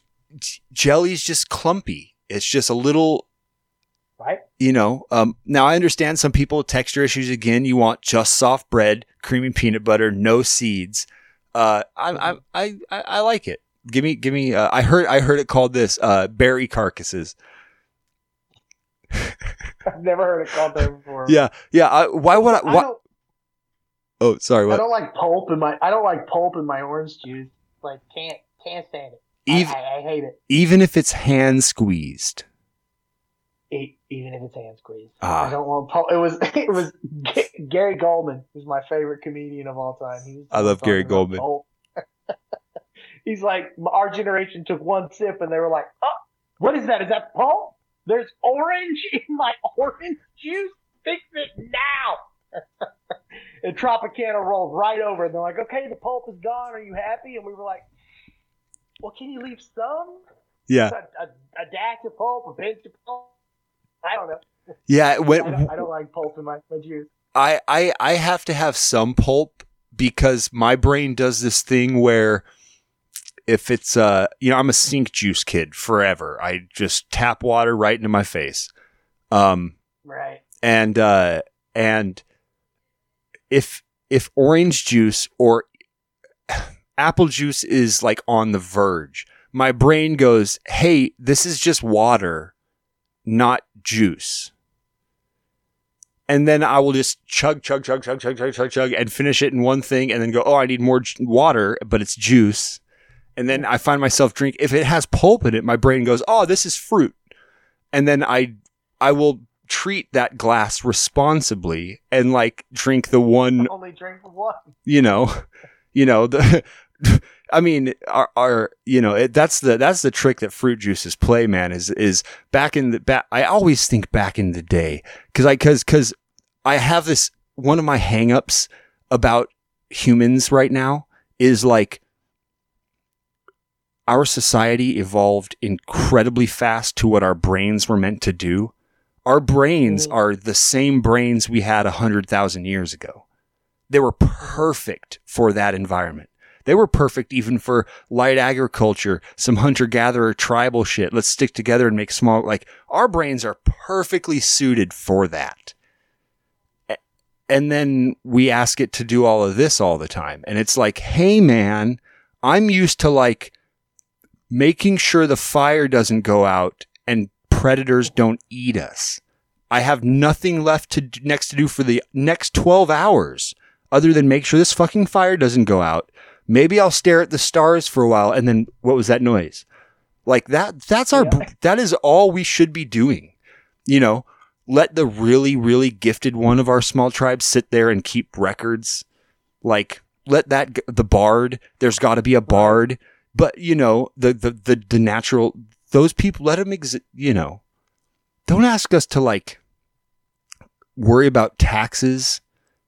Yeah. And keep up with two TikTok accounts, work and write books. What the fuck are you thinking? And remember how to drive. Remember where buildings are located. Remember who you met last time. And that guy's face is from like it is. So back in the day, like we were lucky when we stumbled upon some fruit. our bodies and everything is like, ooh, a little bit of sweetness and glucose, and it tricks us. Now we can take 30 oranges at one time if we want and just pound 30 oranges in our face. Yeah. You know, and our bodies are just like, it's the same bodies, it's the same brains as those fucking Neanderthals that invented buffets. And yeah, I think about that a lot. I have to keep, you know, we got to be careful. I think about, when you talk about back in the day, I think about like our generation is just like our parents were raised a certain way, and before our parents, every other generation in our family was raised to exist in a world that did not really change until the internet, which was our generation. Everyone before our parents being raised by someone who was born in like 1909 was fine. The biggest advancement they got was the radio, cordless phone in the 80s. Yeah, the cordless phone in the 80s. That was it.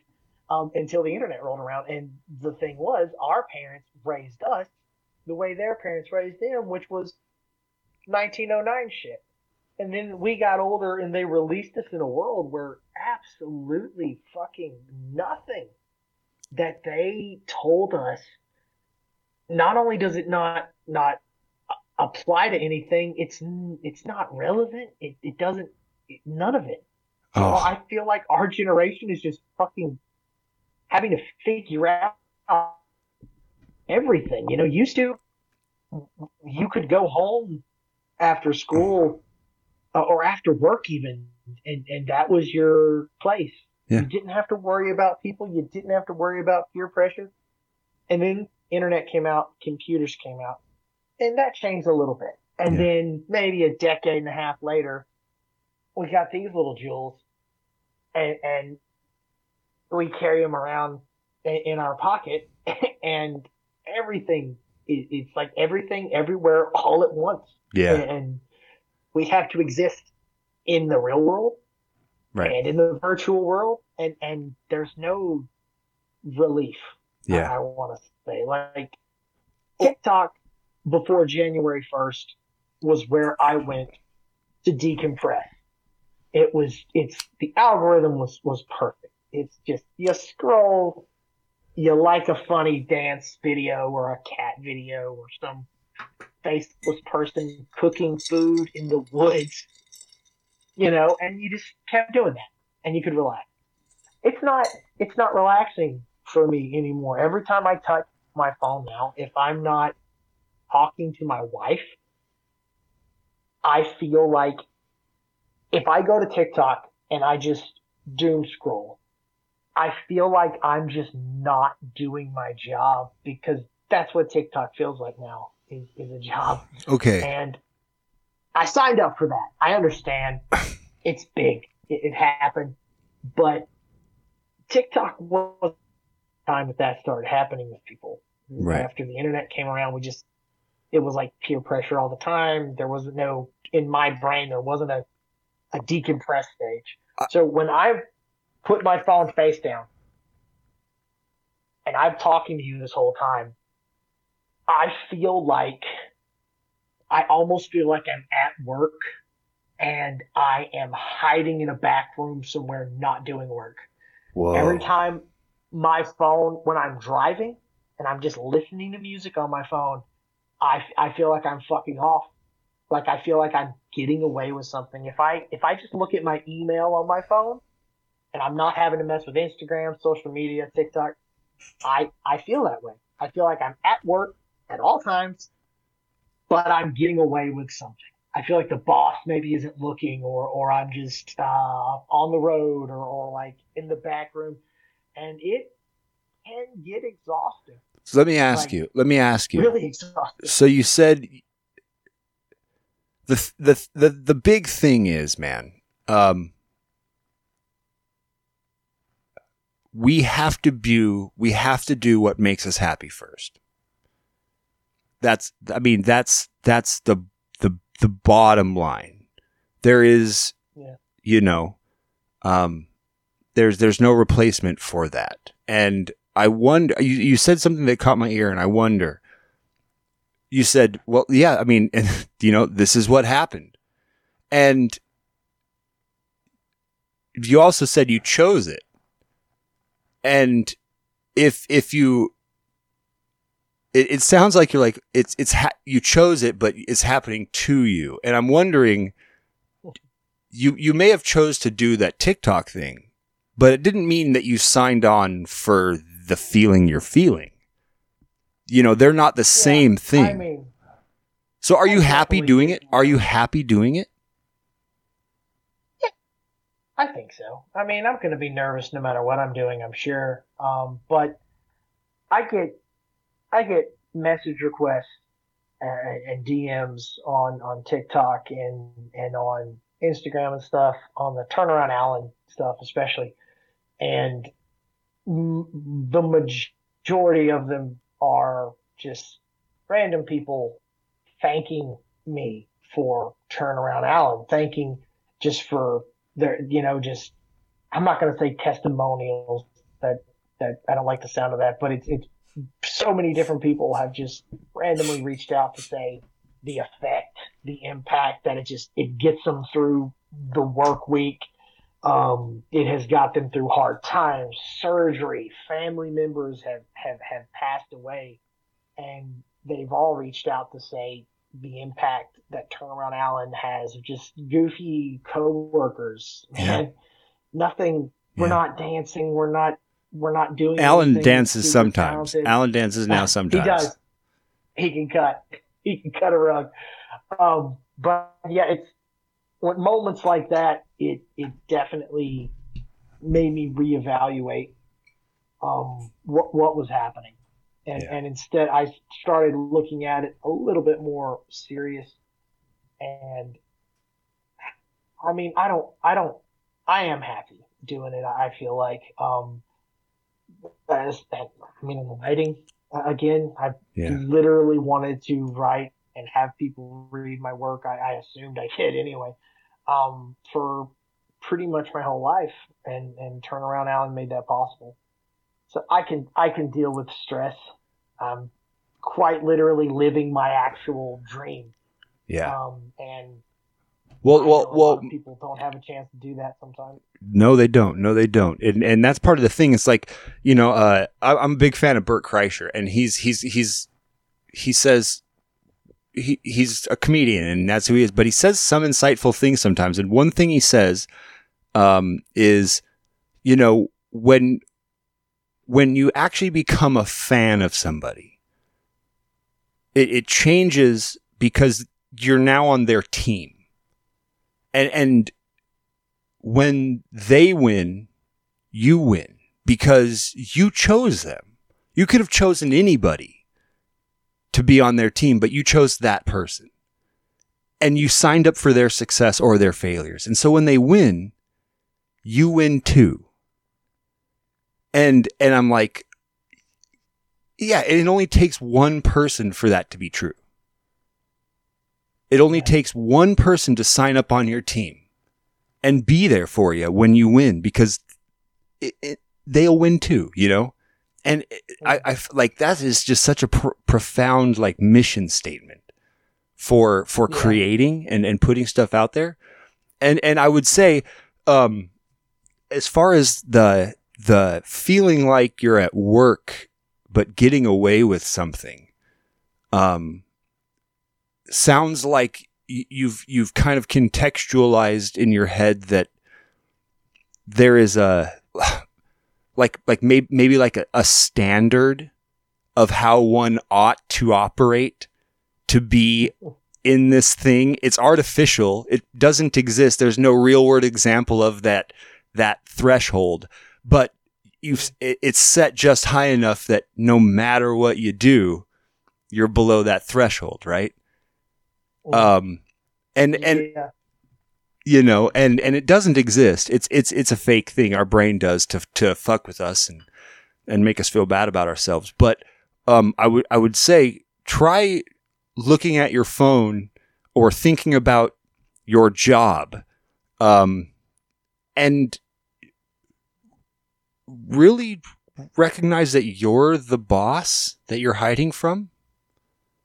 Like, you're, you are the boss. You have the fortunate thing to own all the stocks, and you own the entire company. It's completely private, and because you own it and you run it, you can just say, "Hey, vacation time is anytime." Like, take a break. Vacation time is anytime. That song that you're listening to on the radio is just as important to you as the job. If you don't get that moment of that song, you can't do your job as good. You know, that makes sense. That part of us that needs to output has to intake to stay full. It's calories in, calories out. And unfortunately for us, the calories in is art.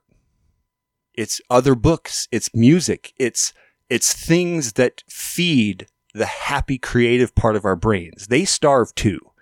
And if we don't allow ourselves to just turn off the go button and then turn on the in button, like the out button and the in button. And I imagine it's like a clock on a chessboard when they're playing speed chess, and the other side stops up and stops that clock and stops that clock. And you want the clocks to be fairly the same as they run.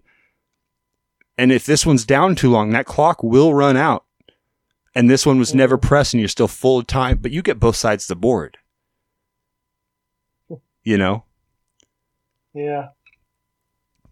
I struggle with it too, man. Good way to look at it. I do. I struggle with it too. If I'm not sitting here writing a skit or recording vocals for this thing or editing a video for this thing or doing or practicing songs for my band or just practicing my bass that's not tied to any other project I'm working on or what, you know, if I'm not doing something, I come home and I'll sit there and play with our dog.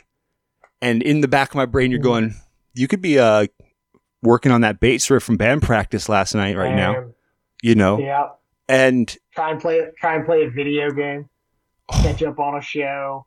You know how be editing right now. You should be. You know how many times notifications right now. I have like a little video game section set up in this little corner right here with an original Wii, my 360, and an Xbox One back here, and I have what? Yeah, so I got those three back here, and then out front I got my SNES, my N64, and one of the modern condensed like small version NESs. That's loaded with like 200 games. A couple different gaming sections, but I will come in here and sit down and go, all right, I'm not turning on this computer. I'm turning on my TV and I'm going to face away from my fucking and just game.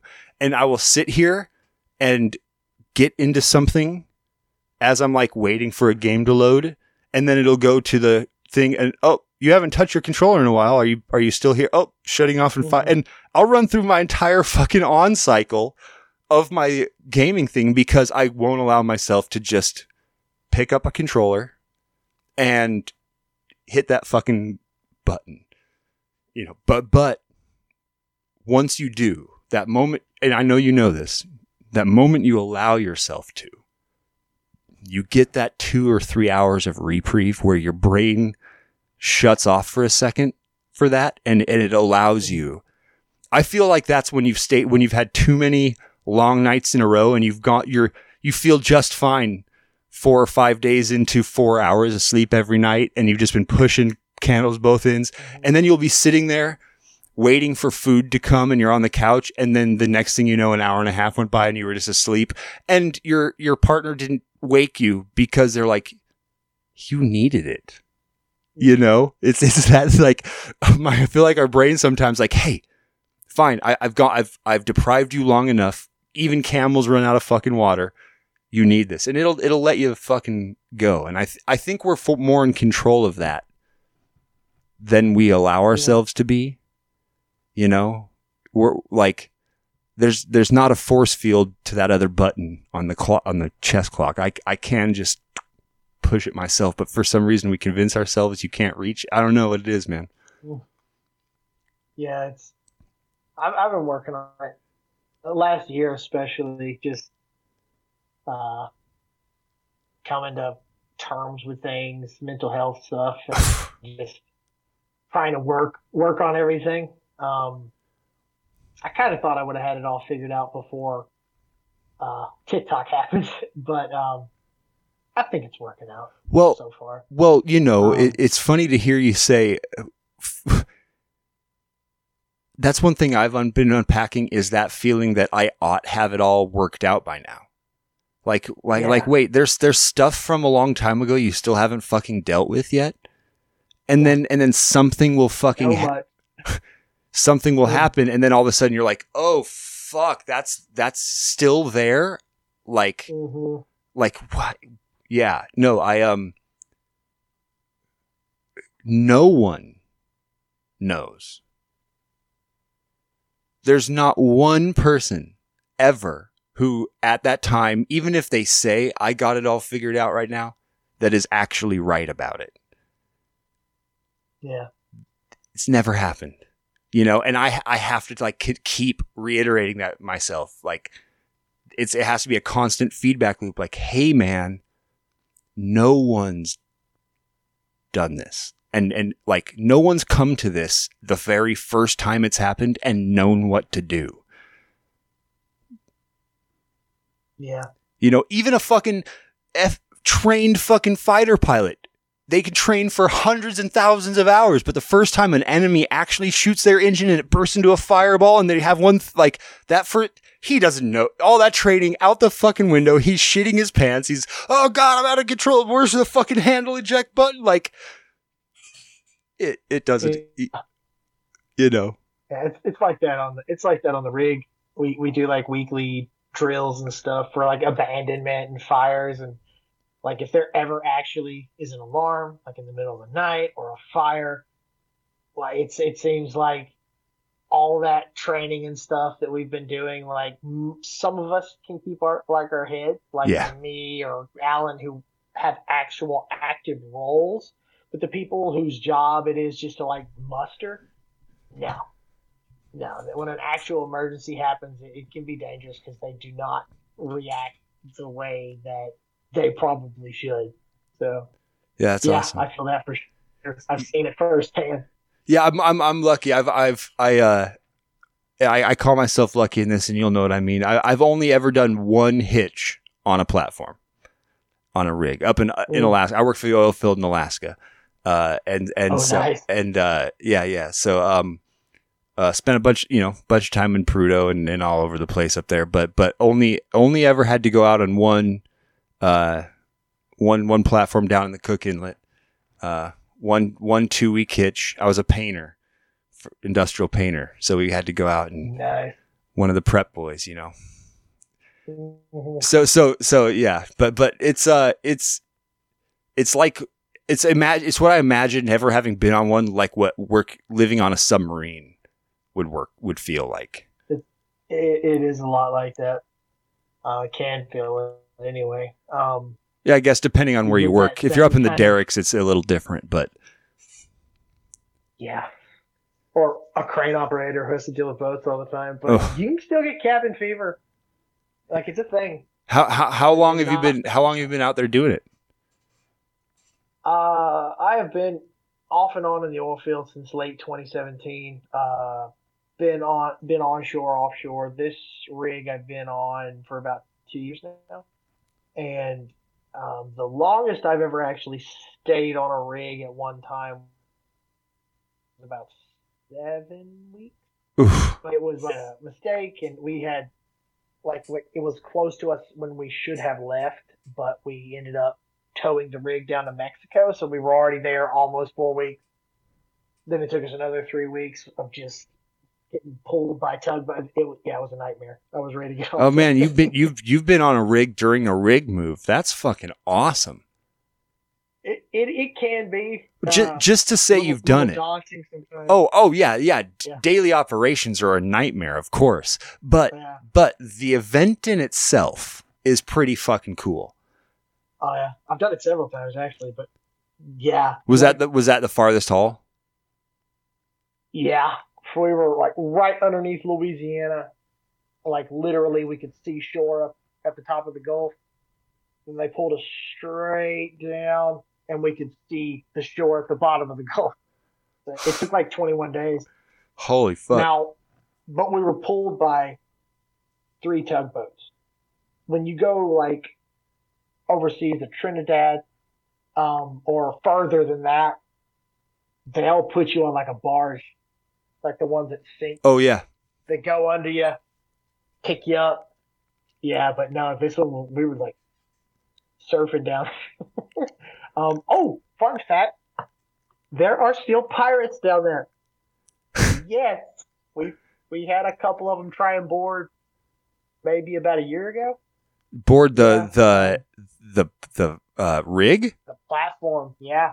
We have drills for them. But like in the Gulf up top, the America side, Coast Guard rules and all that, like vessels can't, I think it's like 200 yards. They can't get within our rig. Down there, they'll tie off to one of our legs and just fish. But yeah, it was like really early one night, and we're in a jack up, so we're above the platform, and they got they couldn't because the gate was like locked, and they tried to get through it. There's like 5 or 6 of them. They were shooting at it and stuff with a gun. Fuck. One of our crane operators grabbed like a fucking 8 or 10 pound shackle, and he was telling his people to leave. He just threw it over the railing, fell like 100 and something foot, and hit one of them. Like superhero, like got him somewhere in the shoulder. I don't know what happened to the dude, but they like had to drag him back into their boat. Yeah, that's serious fucking damage. It was like, yeah, it was a long drop too. It was like blind because he wasn't like looking, aiming. He was just like, run. And yeah, he got one of them. It would have been bad too if they would. Down there, primarily what they are after is our food though. Yeah. So much food. There has been stories in the area of them like boarding and then telling a company man, contact your people and have them give us money. And if they have enough know-how, they don't have to kidnap people. They don't have to threaten people. They just have to stop the work. Yeah. Because if we are on downtime, we are losing my company and the other company millions a day. Yep. So there has been successful pirates who were fucking wired money because it was cheaper to pay off pirates than to try and figure out a way to get production back going. Yeah, it's nuts, man. It's absolutely bonkers. It's happened. I'm telling you. That is a type of life that I don't know. I couldn't even begin to fathom that what living that is like from the pirate side. I can't either. I've thought about it. Like I've been every time something happens like that, my brain is like, that'd be a cool movie or a book or something. But I couldn't even comprehend. Like part of me wants to think like we've all been with friends in high school. One of your buddies has a car and you're all in his car and trying to figure out what the best thing to do with yourselves is. And the amount of like reasoning and logic that is wrong, but you convince yourselves you should do. And I just imagine these meetings are like, they're standing by their boat. They're like, well, what the fuck are we going to do tonight? I don't know. There's a platform out there. I bet we can get money from them. Yeah, that sounds like a fucking great idea. Well, how are we going to do it? Do they have security? I don't know. I don't fucking like, let's just fucking go. Like, you know, hope they don't throw shackles at us. And for that to be like the real thing is like for that to be the thing that you do because you need the money. You know, like what life needs to be like for that to be like a great business venture. Yeah, or to know it would work.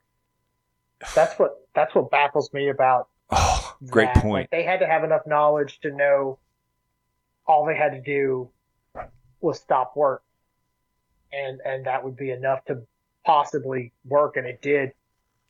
But on land, the city we're closer to is not the best. Like, we almost didn't get to fly home a couple of months back when Chapo's son was arrested. Yeah. Half of Mexico was on fire. People just like burning cars in the street. Planes were grounded. They wouldn't let them take off and stuff. So by the time we were about to go, 3 or 4 days later, it had kind of calmed down at our airport anyway. So yeah, it got pretty crazy there for a minute. Damn. That's wild, man. He didn't like his son being arrested. No, that's not good. Well, hey, I don't want to keep you too much longer, man. I really appreciate you lending me some of your time. Sorry to keep you away from the boss. You know, I know he's out looking for you. Yeah, no problem. So at least you found this paper closet back here to hide from him for a while. I love your personality, man. I knew you're good people. I could tell by the way you conduct yourself on your videos and your YouTube and stuff like that. I'm going to throw this out there now. If you ever want to make a song and do something, hit me up, because I'm always into producing music. So if you have some ideas and want some instrumentation behind it or something like that, let me know, man. We can work on something. Yeah. And then, go ahead, plug yourself. Where can people find you? Give them so that you send them to where they can go buy your books. Okay. Right now, Amazon is the place where you can find most of my stuff. And they're the Phoenix Cycle, right? Or just Phoenix Cycle. Yeah. Just Phoenix Cycle. Phoenix, the Phoenix. I don't remember. John G. Doyle on there. All the series are linked together, so if you find one, you can find them all. The first one is on Audible right now, finally, and the second Congratulations. one is submitted. Thank you. It's been an experience. Working with him has just been amazing. I loved it. I know people were upset that it wasn't me, but I'm like this redneck dude. Yeah. Sure, I can get his cadence, but I needed someone else. But yeah, he did really, really good. And second book should be out on Audible hopefully in the next couple of weeks. So that's awesome, man. And he's immediately rolling into book 3 as well. So oof. Yeah. And yep. So I'll be finishing hopefully 4th book couple of months. I'm hoping, and then I can try and work on your next series. Fantasy. Good, man. Well, I don't know if this is going to be a series. I really want it to be a one-off, but who knows? I don't know what's going to happen. Just make it 800 pages and go, man. Just make it one big fucking book and read it. At minimum, if I do what I want to do with all the flashbacks, minimum is going to be about 180,000 words on this. So it'll already be pushing 650, between 650 and 700 easy already. So that's minimum. Light work, baby. Light work.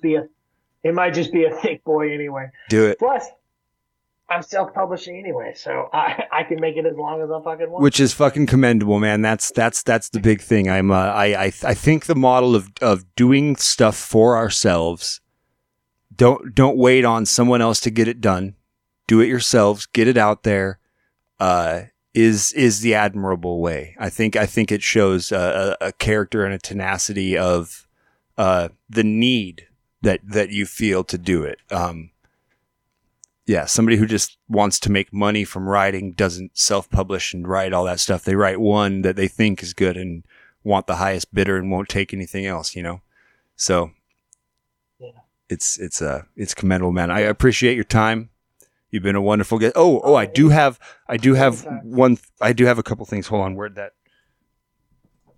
I almost always forget to do this. Okay. This is going to be rapid fire. Ready? Okay. Gotcha. Coffee or tea? Tea. Ooh. Red or blue? Hands down. Blue. My man. Ice cream or popsicles? Ice cream. Easy. Favorite flavor ice cream? Okay, I don't know if you guys have it. It's this Bluebell brand, and it's called Millennium Crunch. Oh. It's really good. Akin to it from a regular, it would be kind of like a more advanced Rocky Road. Yeah. Millennium Crunch. It's got the peanut butter cups, the chocolate, the small tiny cups with the caramel ribbon.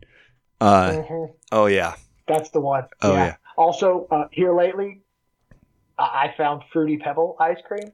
Bluebell has it in like little pints, and it's pretty fucking amazing. Okay, it has the Fruity Pebbles, okay, and it has like little itty bitty frozen cereal marshmallows in it. Yeah, I'm going looking for it. When we lived in Alaska, the ice cream up there we had was Caribou Crunch, and it was the exact same thing. Hell yeah! So that was the Alaska version. That was Caribou Crunch, not Millennium Crunch. That's awesome. Okay. Ninjas or pirates? Ninjas. Easy. That's good. Ninja Assassin. The Wachowskis. Just underrated film all the way around. This is even though these are not the only two, I'm narrowing it down to these two. PlayStation or Xbox?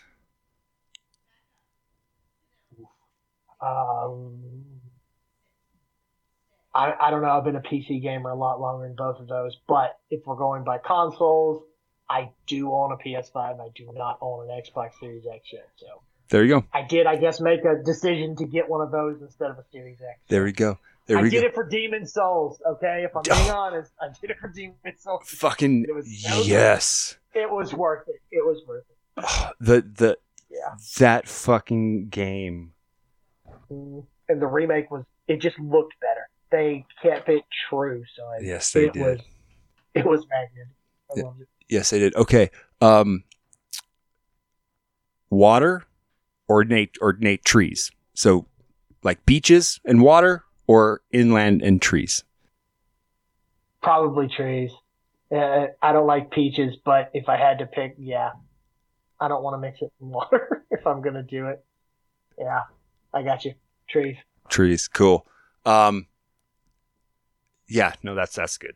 That's good. And I'm gonna play.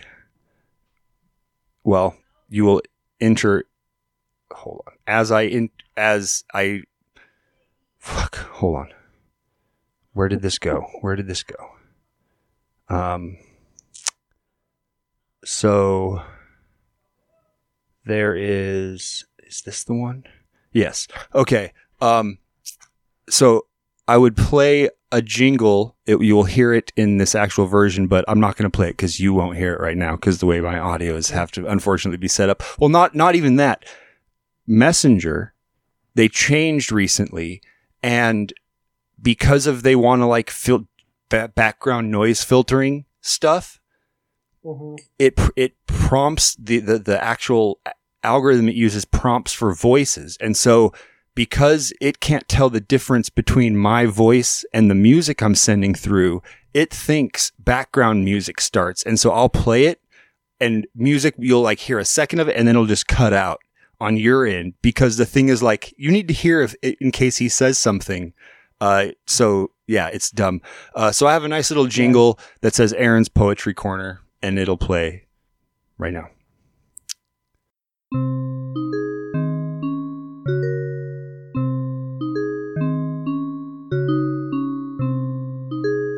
Aaron's Poetry Corner. Okay, this poem was sent to me. I read a poem at the end of every podcast, or almost every podcast. I like to read poetry. A lot of times I read I will read like nonsensical poetry, or I'll write just nonsense poems and good stuff like that. But this one, so we just this last weekend, which you guys will have heard on my last episode, we just put down our dog. She was 13, and I'd had her whole entire life. Yeah. And it was the second dog within 1 year that we had to put down. So, so we went, we do a service that is amazing where the doctor will come to your house in a nice, comfortable environment, administer it, all that stuff. So in signing up for it, the company sent me an email, saying, hey, just to let you know, we're scheduled for this time and stuff. And we know it's a difficult time. And then they included a poem, and I went back through my emails for the last time we used them, and they didn't send me any fucking poems in any of their other emails. But on this fucking email, they sent me a poem, and it is completely fitting and warm, and it may make someone cry. It made me cry when I read it, but I was like, this is just like a really nice thing. So I wanted to read it out here. Awesome. We thought of you with love today, but that is nothing new. We thought about you yesterday and days before that too. We think of you in silence. We often speak your name. Now, all we have is memories and your picture in a frame. Your memory is our keepsake with which we'll never part. You may not be right next to us, but we have you in our hearts. And I read that and I was like, damn. That's awesome. The nicest, sweetest thing to talk about, like carrying on after, and the poem was from we're already, the dog's already gone, but these are the things that are, I don't know. It was cool. I love dogs. I'm a dog man all my life. So, same. Yeah. Same. We got cats now, but dogs are my favorite. So I had to pick. Good, love it. Yeah. And then we literally stumbled onto a puppy, random coincidence at work, and Doberman Poodle. Doberdoodle. That's an awesome mix. I've never seen one of those before. Dude, it's crazy. He looks like a Doberman, like the body slender, the hips, legs back, that whole thing. But he has a poodle face, poodle ears, and he's the hair. So he's curly everywhere and the fluff. Nice. And hypoallergenic also. 100%, which I love. Yeah. We have a standard poodle. Big one. Yeah. Yeah, he's like 80 or 85 pounds. He's a big boy. Yeah. This he's standard poodle and Doberman, and I guess the mom is the poodle of him, and she's a bird dog. Oh, wait. So yeah. So got some smartness at least in there somewhere. If the mom's a good bird dog, so that's cool. It's weird things that we didn't want. It would have been the first time in 13 years, at least, that we didn't have an animal in the house, which isn't fair. I have 2 ball pythons, but they don't get out and run around and like greet you at the door. No, they're not going to come up and give you kisses and lick your face and all that stuff. No. Yeah. No. So sorry, guys. You are animals, and you were in our house. It's just you're not a cute fuzzy dog. You're not a Doberdoodle. That's it. Okay, well, that's my poem, and more conversation. Yeah, it is easy to talk to you. I'm not going to lie. Like, it is just easy. Yeah. We didn't even get into the top 5 Batman, so next time we'll do it. Let's do round 2. I'll have you back in a little bit. Maybe after your next audiobook or something comes out, and have you back on. We can just do another fun pop culture filled ramble through life, man. Hell yeah. Just let me know. if you get a link to this, send it to me. Yeah. It'll be out. This will be out on Monday. I put out episodes every Monday, so this will be out on Monday. I do artwork for every episode, so I'll send you a link to the artwork and tag in it and stuff. Great, I appreciate it. Yeah, no problem. And for everybody out there, this has been another episode. Thank you all for being here, doing what you do. You know I appreciate and love every single one of you. And as I finish every episode with, I will do it yet again. Drive like you know each other. Yeah.